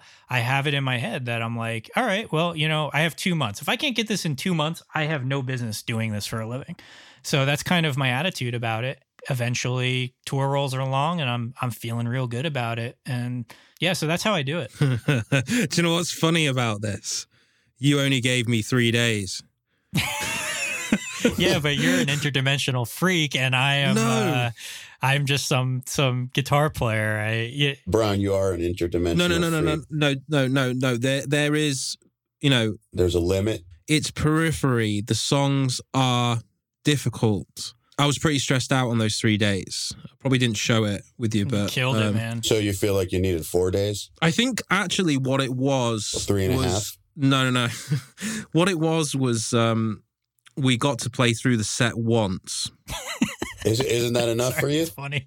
Before we got in the van and drove to Houston. And I think that's when it kicked in. It's like, fuck, I forgot like 10 of the riffs during that. And then for that 24 hours trying to remember those 3 days. What's funny though? It gets even funnier, and this is a testament to John's ability as a player and to his ability to retain this stuff. Is that like that was back when we were playing a lot of the Periphery 1 stuff, and that was all of my riffs that I played live are like the weird stuff in the songs. They weren't like the main riff. There wasn't like something that you could necessarily reference and discern from the recording, because I was playing like either like layers or certain counterpoints that was following the bass line that was different than the main rhythm line. So you were able to retain like all like the weird things that people don't necessarily hear on the forefront of the mix, but if you were to take it away, the song as a whole would suffer. So you were able to retain like that stuff. And I got to say, man, like I commend you I still think about it to this day that you were able to do it. Like, cause like, it's not easy music by any stretch. And you rose to the occasion, and in Europe, you did double duty, right? Only for a few shows, because obviously Nolly did the UK. If anyone's not familiar, Jake fell off a monitor while he was hanging the backdrop in Manchester, and his finger was in a different postcode. Depends on who you ask. God, that hurt. That kind of like made me shudder. It like made my asshole clench a little. Like you know that feeling when you hear of somebody injuring themselves and you just get this tingle. Oh, dude. Yeah. I have a picture of me holding my finger up, and it's like over here. Oh my God. Yeah. Fuck that. It was horrible. I remember it well. But it depends on who you ask about what happened that day, because like if you go online, there's like a bunch of comments that like said I broke it off in a dude's butt or something like that.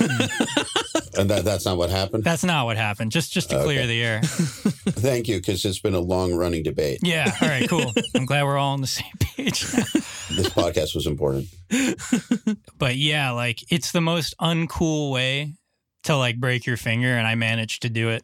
I will say though, like because that happened, I kind of there was like a fire inside of me at that point. Yeah. Because I wanted to be able to play again so badly that I practiced even when the band was out with you, John. I was at home just practicing with no finger. Like I was just using like the two end ones, wasn't it? Yeah, it was like because these were tied together. So I had my index finger and my pinky, and it's like sort of like Django.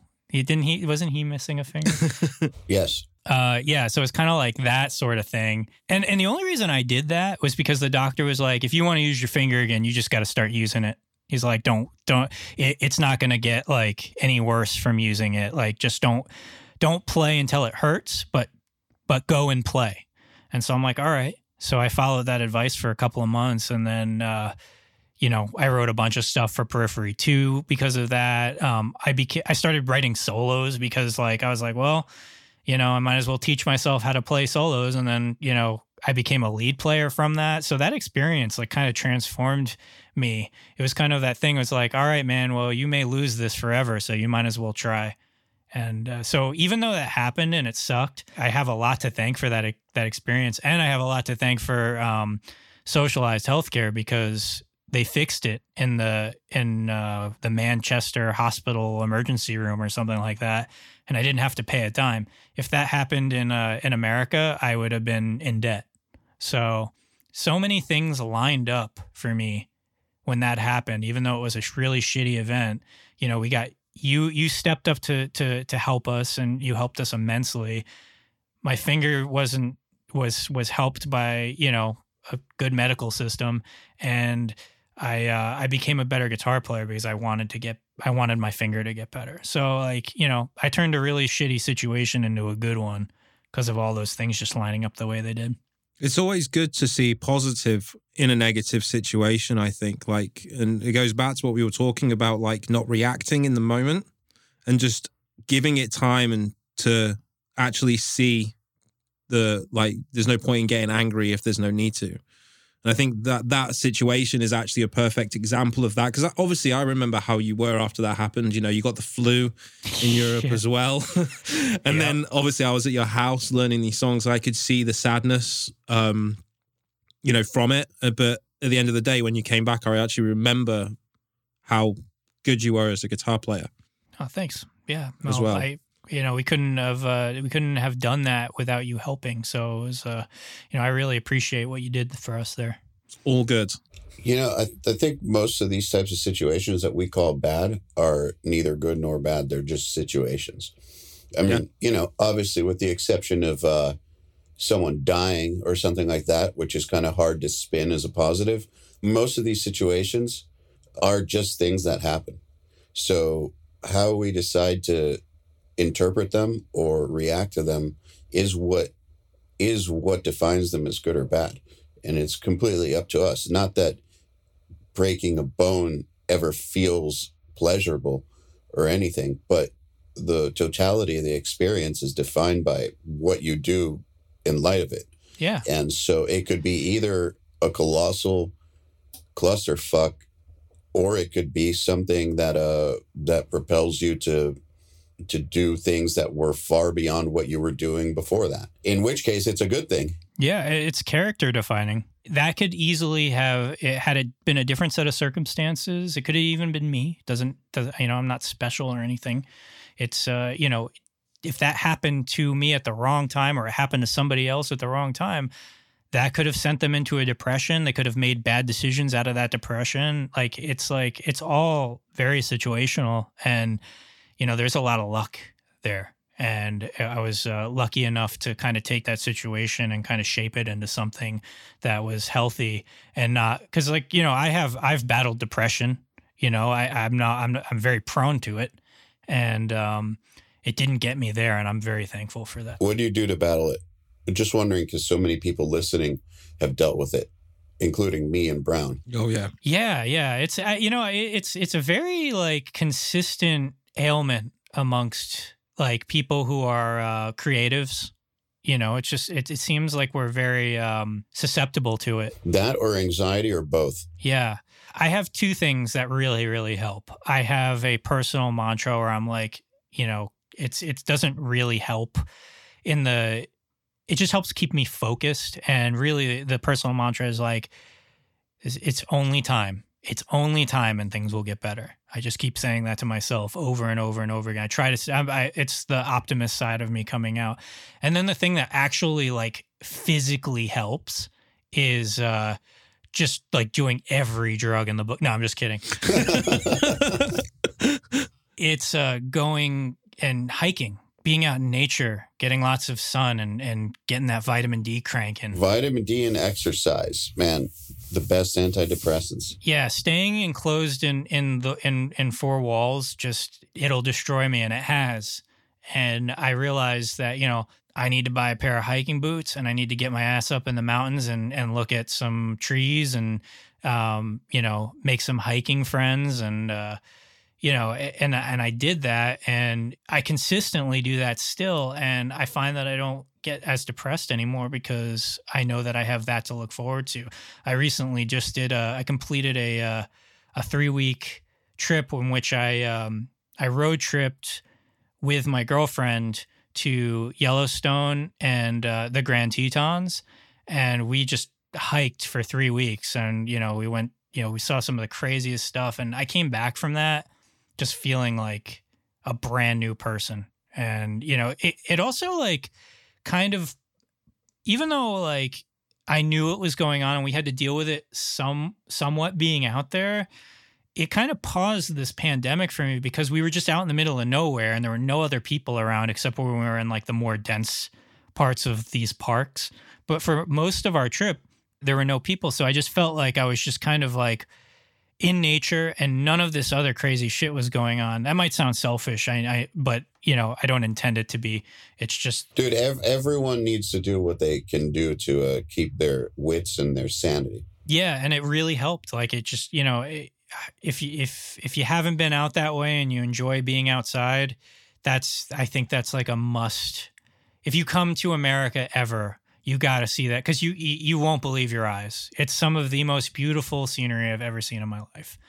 And that's really the key for me, is just to stay outside and exercise, vitamin D. And yeah, that's the thing that helps the most. I think that the power of vitamin D is not really appreciated by a lot of people, especially in England anyway, because, we're quite a dark country when it comes to... Dude, I will say, though, it's appreciated in the American medical community and people who deal with depression. It's a very known thing that you should be taking 5,000 IU of it. If you suffer from depression, that's just like common knowledge that you should be either taking it or getting outside for 30 minutes a day, at least. Like, that's common knowledge. If they don't know that in England, they should. Well, we just don't have any sunlight. Yeah, the clouds are getting in the way. So you can supplement it. Yeah. Get those vitamin D capsules or drops or chewables and get those 5,000 IU. Yeah. Highly recommend. Plus, it protects from corona. Does it? Yep. Do you take vitamin D? Fuck yeah. Why have you got a cold? Well, I don't want to say why I got a cold, but you went exploring. It's personal, yeah. Exploring. That's a good way to put it. I'm not getting into that. But yeah, I've been taking vitamin D for mental reasons for like years now. And I mean, you can confirm that my depression has gotten way, way, way better.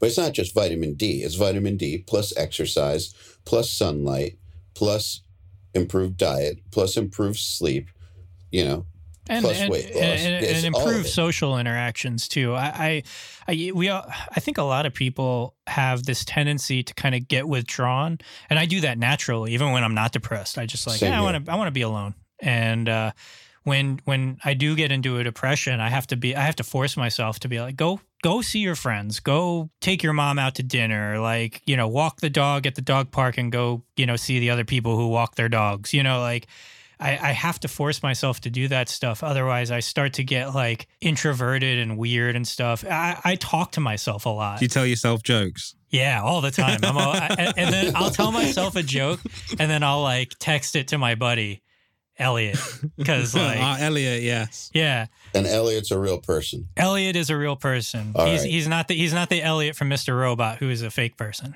Okay, just making sure. Is it Mr. Coleman when you say Elliot? Yeah, Elliot Coleman. Elliot Coleman's my best friend, and he's a big reason why I don't fall into depression anymore too, because like he's a very good influence on me, like with the whole like exercising and kind of just eating healthier. Right now, we're doing a sober year because we live far from each other. He lives in Brooklyn and I live in upstate New York. And our thing has always been like... So no meth? No meth. Yeah, no meth for a year. Good job. Just DMT and cocaine. No. Yeah, I mean, I'm being sober here. We'll get like a 6-pack or a bottle of wine each, and we'll go on, PlayStation and just like play UFC against each other for hours, or just like I'll watch him stream like a game and we'll just drink and talk while one of us plays and stuff like that. And we would do that every night. And it got to the point where we're like, maybe we should take a break from this because like we're going to accidentally become alcoholics. And, you know, there probably was a time when I was actually by definition an alcoholic and didn't intend. That was not my intention. I don't think people intend to become alcoholics, but like I just wasn't really aware of it, you know? It was just kind of like this thing that we did. So now, thanks to him, he's like, what if we take a year off from alcohol? Let's just try to see if we can do it. And we've been doing it like since July. So it's been working. And, you know, I really owe a lot to him putting me on the path of like healthier living. And, you know, we share our workout plans with each other. Yeah, it's just a really, our friendship is based a lot around like this kind of mutual respect for each other. And like, I respect the way that like he's been able to kind of live his life in this like very structured routine that's healthy, but that's also fun. And, you know, it's just a good guy to have in my life because, you know, I would probably do more destructive things if I didn't have him as a friend. So that reminded me of this band I shared a bus with once. The singer was one of those intense alcoholic drug user types. Intense. And he was telling me how this was a sober tour. And so no drugs or alcohol allowed on the bus. It's like, fine. This guy's an elder statesman. We're going to respect it. They're the headliners. Fine. What that meant was that he would only drink a case of wine a day. It's like, that's him not drinking, is a case of wine a day. A fucking case. That's is that 6 bottles? I commend his self-imposed limits, but I don't know if that's gonna. Yeah, I mean that's kind of the thing. It reminds me of that gag from Half Baked where like Snoop Dogg kind of like floats out of like the ether, and you know he like kind of like bums the smoke, and he's like, "It's too bad, I just quit yesterday." It's like the same idea. It's exactly the same idea. So we've got a few questions from our listeners for you that figure we should ask you. So I will begin. This one's from Jordan Durant, which is, hey, Jake, hope you're doing well. I was wondering how different your process is when it comes to writing for your solo electronic project as opposed to writing for Periphery. Like, do you use a different DAW? Do you still write riffs, etc.? It's pretty different. I'd say the most obvious difference is I don't have the guys to kind of tell me if stuff sucks or not. So I'm like on my own to like, unless I send somebody an idea, but like I don't really do that anymore just because it takes me a long time to kind of compose a song from start to finish. And if I let anybody hear anything, it has to be in some sort of finished capacity. But I'll start out a lot of my ideas on the guitar first because I just understand note relationships on the neck of the guitar than I do on a piano roll. I do have several keyboards in my house, and I can kind of like noodle my way around, but I can't come up with the same density of phrases that I would on a guitar. I can't like write the most complex stuff on the piano, so I always stick with the guitar first to kind of conceptualize. Then I'll record it, and then what I'll do is I'll start programming things over the guitar parts, and I'll use different synths for that. And then what ends up happening is that I'll have these like long phrases of synth lines that are mirroring the guitar parts. And then I'll chop up those waveforms and rearrange them and pan them and send them through different like EQs, to kind of get a filtered effect. And I kind of piece together these pieces of synth and guitar parts. And then I'll put a rudimentary drum beat underneath it to kind of give myself some framework to work within. And then I just piece together sections that are complementary to each other through trial and error. So if I knew what I was doing better, it would take me a lot less time to write a whole song. But that's generally my approach. I start with the guitar, then I overlay synths, then I chop and edit the synths to kind of create more interesting varieties of sections or layers. And all while trying to stay within the framework of the drum beat that I made. And then at the very end, I start playing with different drum beats because, you know, I can change the drum beats and the accents last. And sometimes that creates interesting results. So that's kind of been my method. That's the method I'm using right now to write the album I'm writing right now. Awesome. Thanks for the question, Jordan. I have a question here from Greg Howe or Greg Who. It's not the Greg Howe, though. Oh, man, I got all excited for a second. I'm like, wow. Well, it's the Greg Howe, but a different Greg. A different Greg Howe, yeah. And I'm interested in this question as well because this applies to me as well, and I'll explain why after. But growing up, how much influence did your uncle have on your playing? And the main reason why I'm finding it interesting, because I actually picked up the guitar because of my uncle. So I want to see how this was for you as well.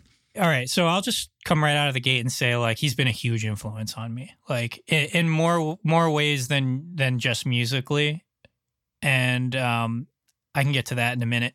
But the thing that kind of so I grew up with him, obviously, and so I was a little kid, and I didn't really understand that, like, who he was or what his band was at the time. And this is probably when I first started becoming aware of this. This was probably when Images and Words had just come out. And I even had heard Pull Me Under on the radio, and I didn't know that it was my uncle's band. It was just that song that I knew the chorus to. And I used to go to summer camp in New York, and there would be like in the middle of the day, there'd be like pool time where all the campers would go to the pool at the camp, and there was this like metalhead lifeguard, and like he had like long hair and he just looked like a metal dude, and I was just starting to get interested in the guitar at that point, but I wasn't playing it. I was just like, oh, maybe I want to do that. So I walked over to him and I'm like, hey, cool, you play the guitar, you know. I tried to strike up a conversation with, and I'm like, I think I'm 8 at this point. I'm 8 years old, maybe a little older, I'm not sure.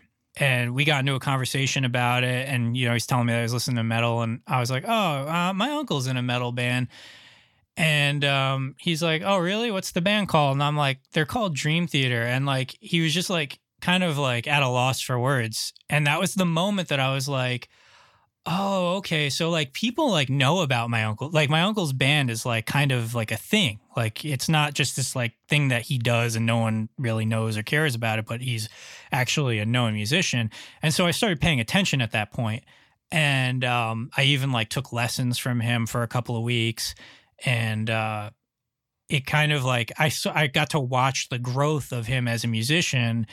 And it kind of took out the mystery, not all the way, but it kind of took out the mystery of like, okay, so like you can be a musician for a living. Like it's a thing that you can do.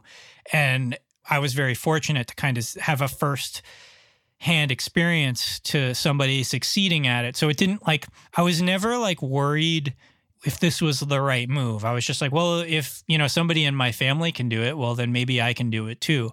So that was kind of the first thing that influenced me as a player, is like, oh yeah, this kind of this doesn't look so hard.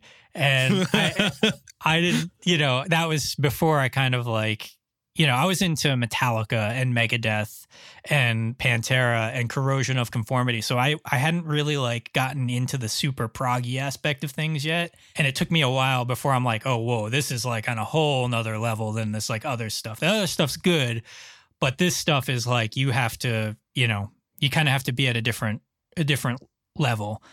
And then the next thing where he influenced me was, this was many, many years later, but he had offered me a position probably around like 2000, 2001 to be a guitar tech. And I didn't want the job. I was just like, that's way too, I don't know how to do that. I'm just going to like disappoint you. And I think I came up with some like bullshit excuse, like, oh, I don't want to leave my girlfriend. I don't want to go on tour. Like, you know, but really I was just terrified to work for like the master. A couple years later, I expressed regret to my aunt, his wife, about that. I'm like, man, I really wish I took that gig. Like I feel stupid that I didn't, because I was like failing it. And I didn't fail college, but I just didn't have any interest in continuing to go to college. And so she's like, well, they always need people. Like I can call like right now. And so like a week later, I get a call from Dream Theater's tour manager, and they're like, hey, do you want to be our keyboard tech? And I'm like, I don't know anything about keyboards. Like, I could do guitar. And he's like, we don't need a guitar tech. We need a keyboard tech. And he's like, we'll teach you. And I'm like, I don't need to know anything about keyboards. He's like, nah, it's easy. We'll teach you. And they flew me out and I learned how to do the job in like a day. And I still didn't know what I was doing. It wasn't enough time, but it was like a trial by fire. And I just got right in there, thrown into like a huge tour, setting up keyboards and kind of like, you know, fucking up all over the place, pissing off all kinds of people because they're like, man, this guy's here because he's the nephew. Like, fuck this guy. But it toughened me up and it made me move faster. And it made me realize that like, I need to kind of change how I handle things and kind of not take forever to do things. So I know a lot of this stuff isn't musical in nature. Like, it's just, you know, it's how he was an influence on me in other ways. He was definitely an influence on me musically. Like, Awake is probably one of my top 3 all-time favorite records. And, you know, I can't just put on Awake and listen to one song. I have to listen to that motherfucker from like the first song all the way to the last note. And it still has a profound effect on me. So, but I'd say that the other things that John has done for me, John Petrucci, the other John in Dream Theater. Yeah, the other John.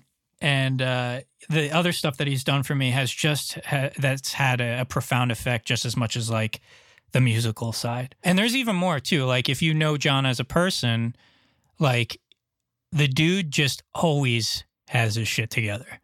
And he always speaks to people with respect and, you know, consistency. And he's just a really, really nice guy. And, you know, it's just like it's kind of like the person that I want to be, you know, and he just, anything he sets his mind to, he just figures out the best way to do it. So, you know, while a lot of that stuff isn't necessarily musical, that's how he's inspired me and how like him being in my life has affected me as a musician and as a professional. Well, to get to that level, there's so much more than just music involved. Yeah. You have to have a certain type of, state of mind, and you have to have consistency with that state of mind. Like, you know, he's just on top of things always. He seems like that kind of person, and I don't know him. Yeah. All right. Question here from Kiko Hernandez. Why a Floyd on your signature guitar, man? It's such a good guitar, but it hurts every time I change the strings. Also, I want to be you. Oh, wow. And there's a picture here of him with his face photoshopped onto you. Wow. Yeah, he really wants to be you. I'm flattered. Well, being me isn't all it's cracked up to be. Almost a similar beard, not quite. Well, I appreciate that. That's a very flattering thing to hear. As far as the Floyd thing goes, that's more of like a quirk of something I liked back in the day. I always loved the feel of that Ibanez Low Pro trem. It just always felt like real flat on the palm. And I always just loved the feel of those really like beefy fine tuners that came with it. And I was always like a stickler about my tuning, especially when you're in a band with 3 guitars. I always felt like I had to, you know, check my tuning after every song. I mean, you should do that anyways, but sometimes you can't. And so I would even like make tuning changes or just slight adjustments during the song if I was hearing like things that are like not resonating with the other guitar players. I tried to compensate for it, but then like later on I realized that it really wasn't doing anything and it was just kind of complicating things. So you'll notice on like my newer customs and the guitars that will be coming out. Actually, I already have a guitar with a fixed bridge out called the JBM 10 FX. That's the direction I'm moving in. So, and all my Floyds are pretty much blocked except for like a couple of them. So if you were to pick up any one of my guitars, it would essentially act as a fixed bridge with some fine tuners. What's that? The Ibanez, I think it's called a Edge 3. I forget. The 8-string has it, and there's a 6-string version that Mick Thompson. The fixed bridge one, right? Yeah. Mick Thompson used to have it on his signature when he was with Ibanez. It was on the 2228 8-string as well, wasn't it? Yep. And that's kind of what I was going for, that idea. But now I'm moving over to fixed bridges exclusively. So just as a little insider tip, that if if you want one of those quirky guitars with the Floyd roses, get them now because they will never come back, especially when the new ones come out. So thank you for the tip. Yes, buy my book. Buy my product. Yeah.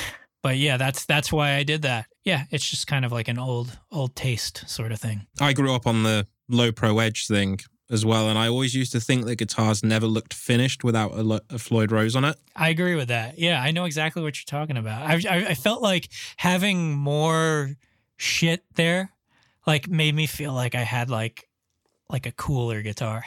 But also the feel of it, there's not another bridge that really emulates completely the feel of a low pro edge. It's almost like it's not there. Yeah, it's so flat. Like those the saddles are large. They're like extra large, and they're just flush along the whole thing. So it's just like it's a really good feeling bridge.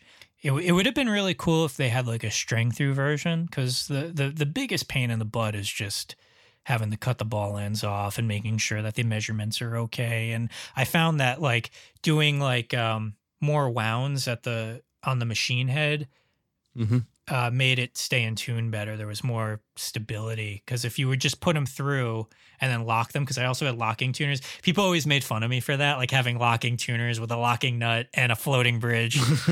I had all these options, and they weren't necessarily necessary, but sometimes I would leave the locking nut unlocked, or I would take the locking parts or the nuts out. So it was all these little like quirky things that I did, and I felt like when I was designing the guitar, I'm just like, I want people to have what I play. I don't want to do kind of like this is similar to what I play. I want people to actually be able to, like, if they like that guitar, they can go and get it. And that's why I did that.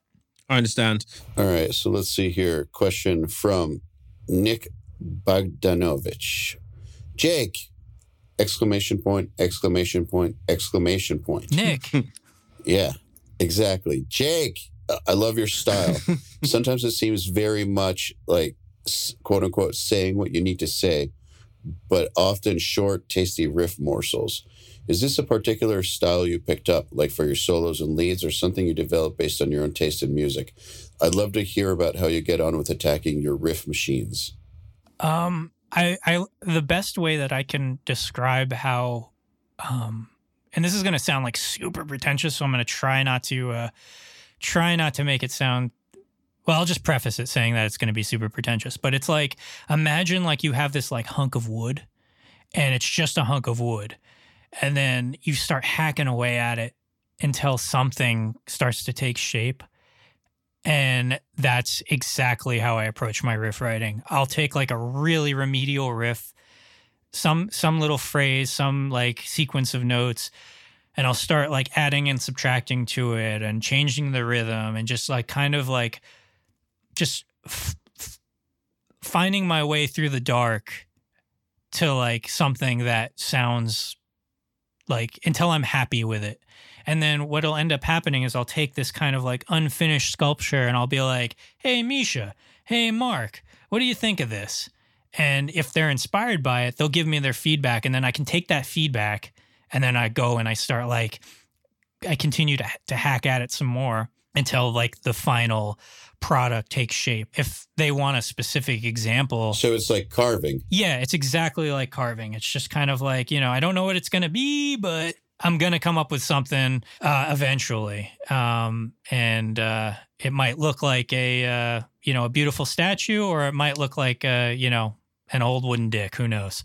And either one of them has merit. Yeah. They're both useful in their own right, I guess. Yeah, I mean, a good example of something like this is in our song called Garden in the Bones.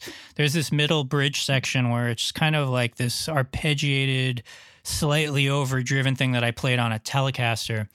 And I wrote most of that, how I wrote it was exactly how it appeared on the record. In fact, the clean section before the drums kick back in, that's from the demo. We didn't re-record it because it had like this vibe to it, this kind of like just slightly imperfect vibe.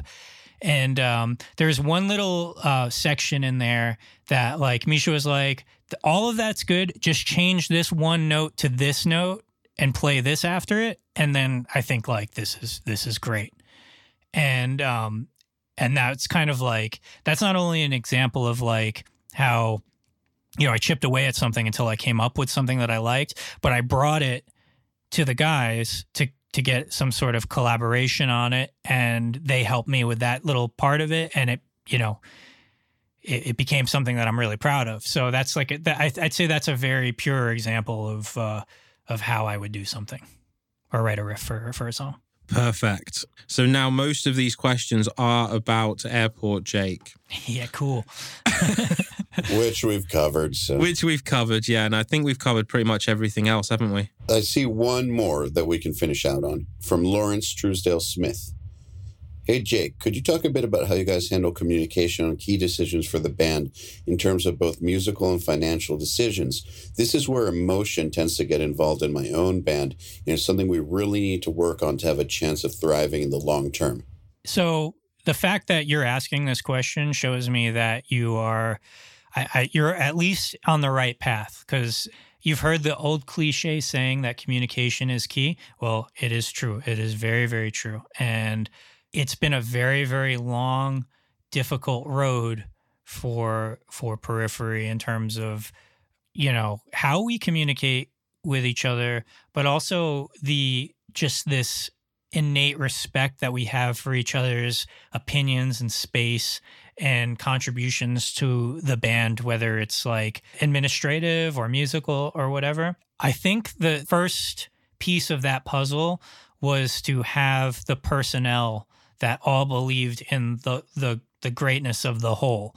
So everybody has it in their head that like, okay, I value my own opinion, but I value the state of the band, and the health of the band is greater than just my one opinion. Like a relationship. Yeah, exactly. You want to think about the whole. And I'd say that making sure that everybody in the group values that. And there's kind of an unspoken component to that. It's not something that you can just like say that it has to be that way and then everybody gets on board. It's like you have to consciously come to that conclusion yourself. And I think that's why we work, is because everybody just knows that like, all right, Periphery is the probably the biggest reason we can do all this other stuff. Whether it's the entrepreneurial stuff or it's the gear stuff or it's the, the side hustles, the various side hustles we all have going on. And keeping that as kind of like this celestial object that everything else orbits around is probably the most important aspect of that. That really comes from the love of the music and the fact that we all work together as best friends, but also as co-collaborators. So there kind of has to be this interplay between like we all respect the music, which means that we all respect the band and we respect that over our own desires most of the time. Obviously, sometimes you have to fight for something you really believe in. And sometimes that happens. But when that does happen, it's kind of like, I think like the term we use is like, it's like, this is my ask. We can usually do anything, any other way, but please, can we do it this way? And if people like are flexible enough, then, we can do that. So it's just a matter of respecting the band and the business as a whole. And we have had to learn to communicate to each other. Like, John, you probably have been present for some of our band arguments and kind of like how we've learned, or at least how we used to interact with each other in a previous era of the band. And like, it's hard to like remember that was a thing. Cause like now we never really argue. Like if we argue, it's because like it's 4 a.m. and we're tired and like, it lasts for a minute and then, we buy each other coffees or something like that.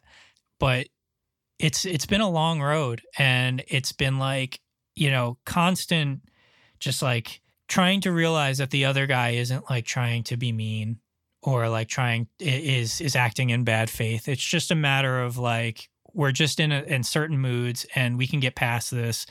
And also if there is an issue, we try not to do that thing that a lot of people think is the right thing to do, which is to wait for that perfect time. Sure, there are better times to speak about something important than there are others. Like, you don't want to like bring up like a huge band issue when you're about to go through customs.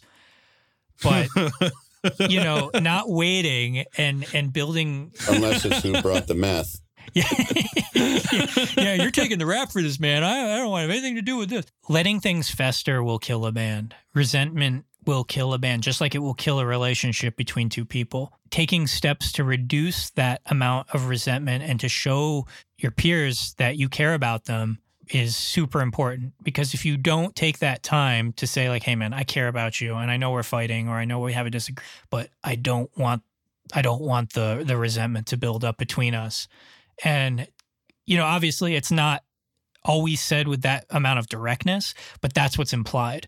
And I think that's the reason that we've been able to not kill each other and not break up and you know, stay together and get healthier as a band, because we respect each other that much. And I'd say that if it's becoming a persistent problem in your own group, I'm not saying to fire people who are troublesome, but it may be a personnel issue, and it's something to look at. I think that was a good answer. It was.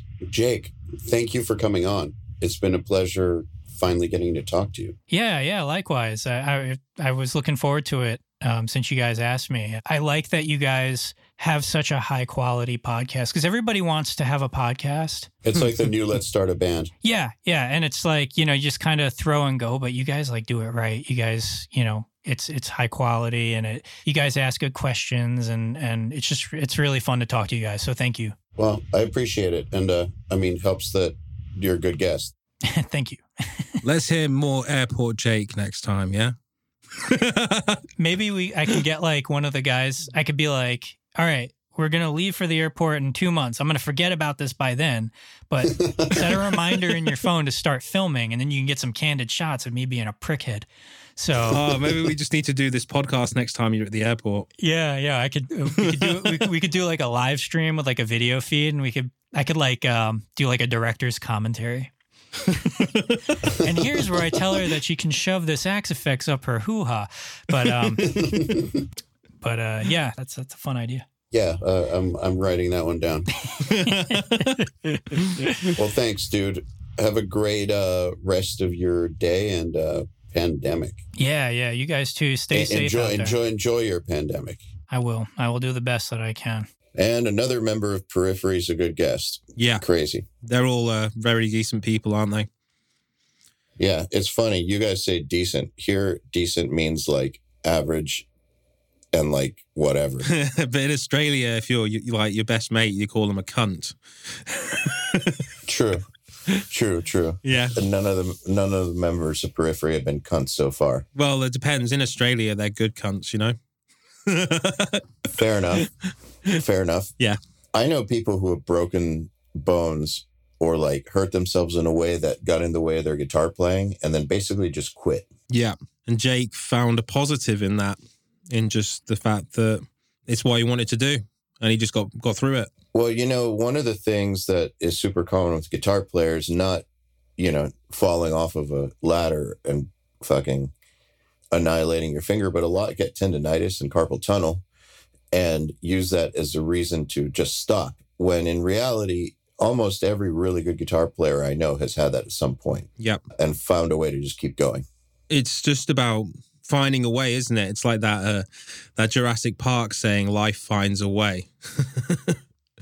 You just have to if it wants to. Yeah, if you want to, you just have to find the way. And, you know, I remember Jake's playing well, you know, when we toured with Periphery back in 2011. I remember that moment when he injured his finger. And I just remember when he came back to that tour, and I think the show that he came back to was, what was the name of the venue? I think it used to be called like Jack's in, I want to say in Virginia. Yeah, in Virginia. Yeah, that was the first show back. And I just remember watching him play, and it was like, he fucking nailed it. Do you know what I mean? Like, after not playing for X amount of weeks and just working as hard as he could. And it was inspiring. Do you know what I mean? Because that is a really big obstacle to go past, especially when you've broken a finger on your fretting hand as severely as he did. goes to show that with the right disciplined practice approach, you can overcome just about anything on the instrument. Yeah, and that's coming from someone like, Jake. He really does doubt his skill level. Yeah, but who doesn't? Yeah, I guess to a degree. Yeah, I guess, yeah. Yeah, you're probably right. Apart from the weirdos. Yeah, I mean, do you know a single great guitar player that doesn't doubt their skill level? I don't. No.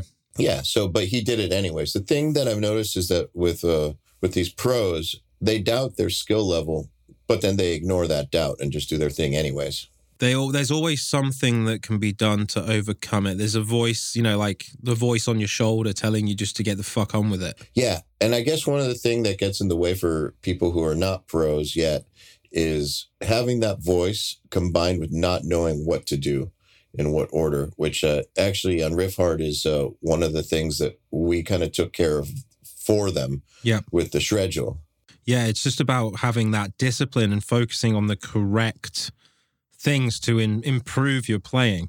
And I think that is part of the problem, that a lot of the time people don't really know what they want to get better at, because there is a lot of options. Oh yeah, there's like a million things you could focus on. But the one thing that you're not going to get away with is not being good at rhythm.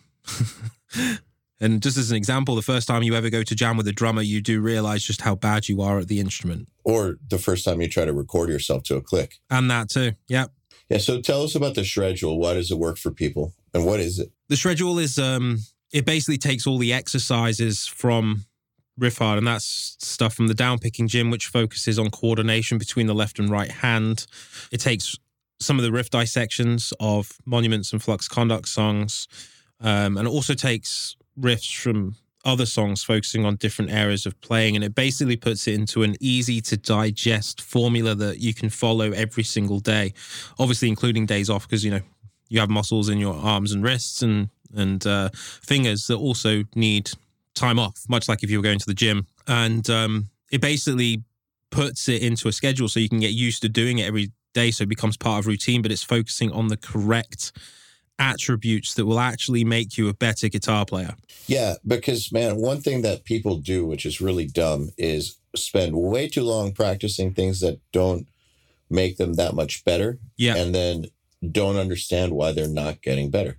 A lot of people like to focus on the things that look impressive to other people rather than, other guitar players mainly, but ultimately, yes, you can get good at those skill sets. And obviously, there will be a time and a place where it is good to use that skill set. But ultimately, if you suck at rhythm, then it doesn't matter how good you are at the other skill sets, because fundamentally, those skill sets aren't going to be as good as they can be without the solid rhythm enforcing it.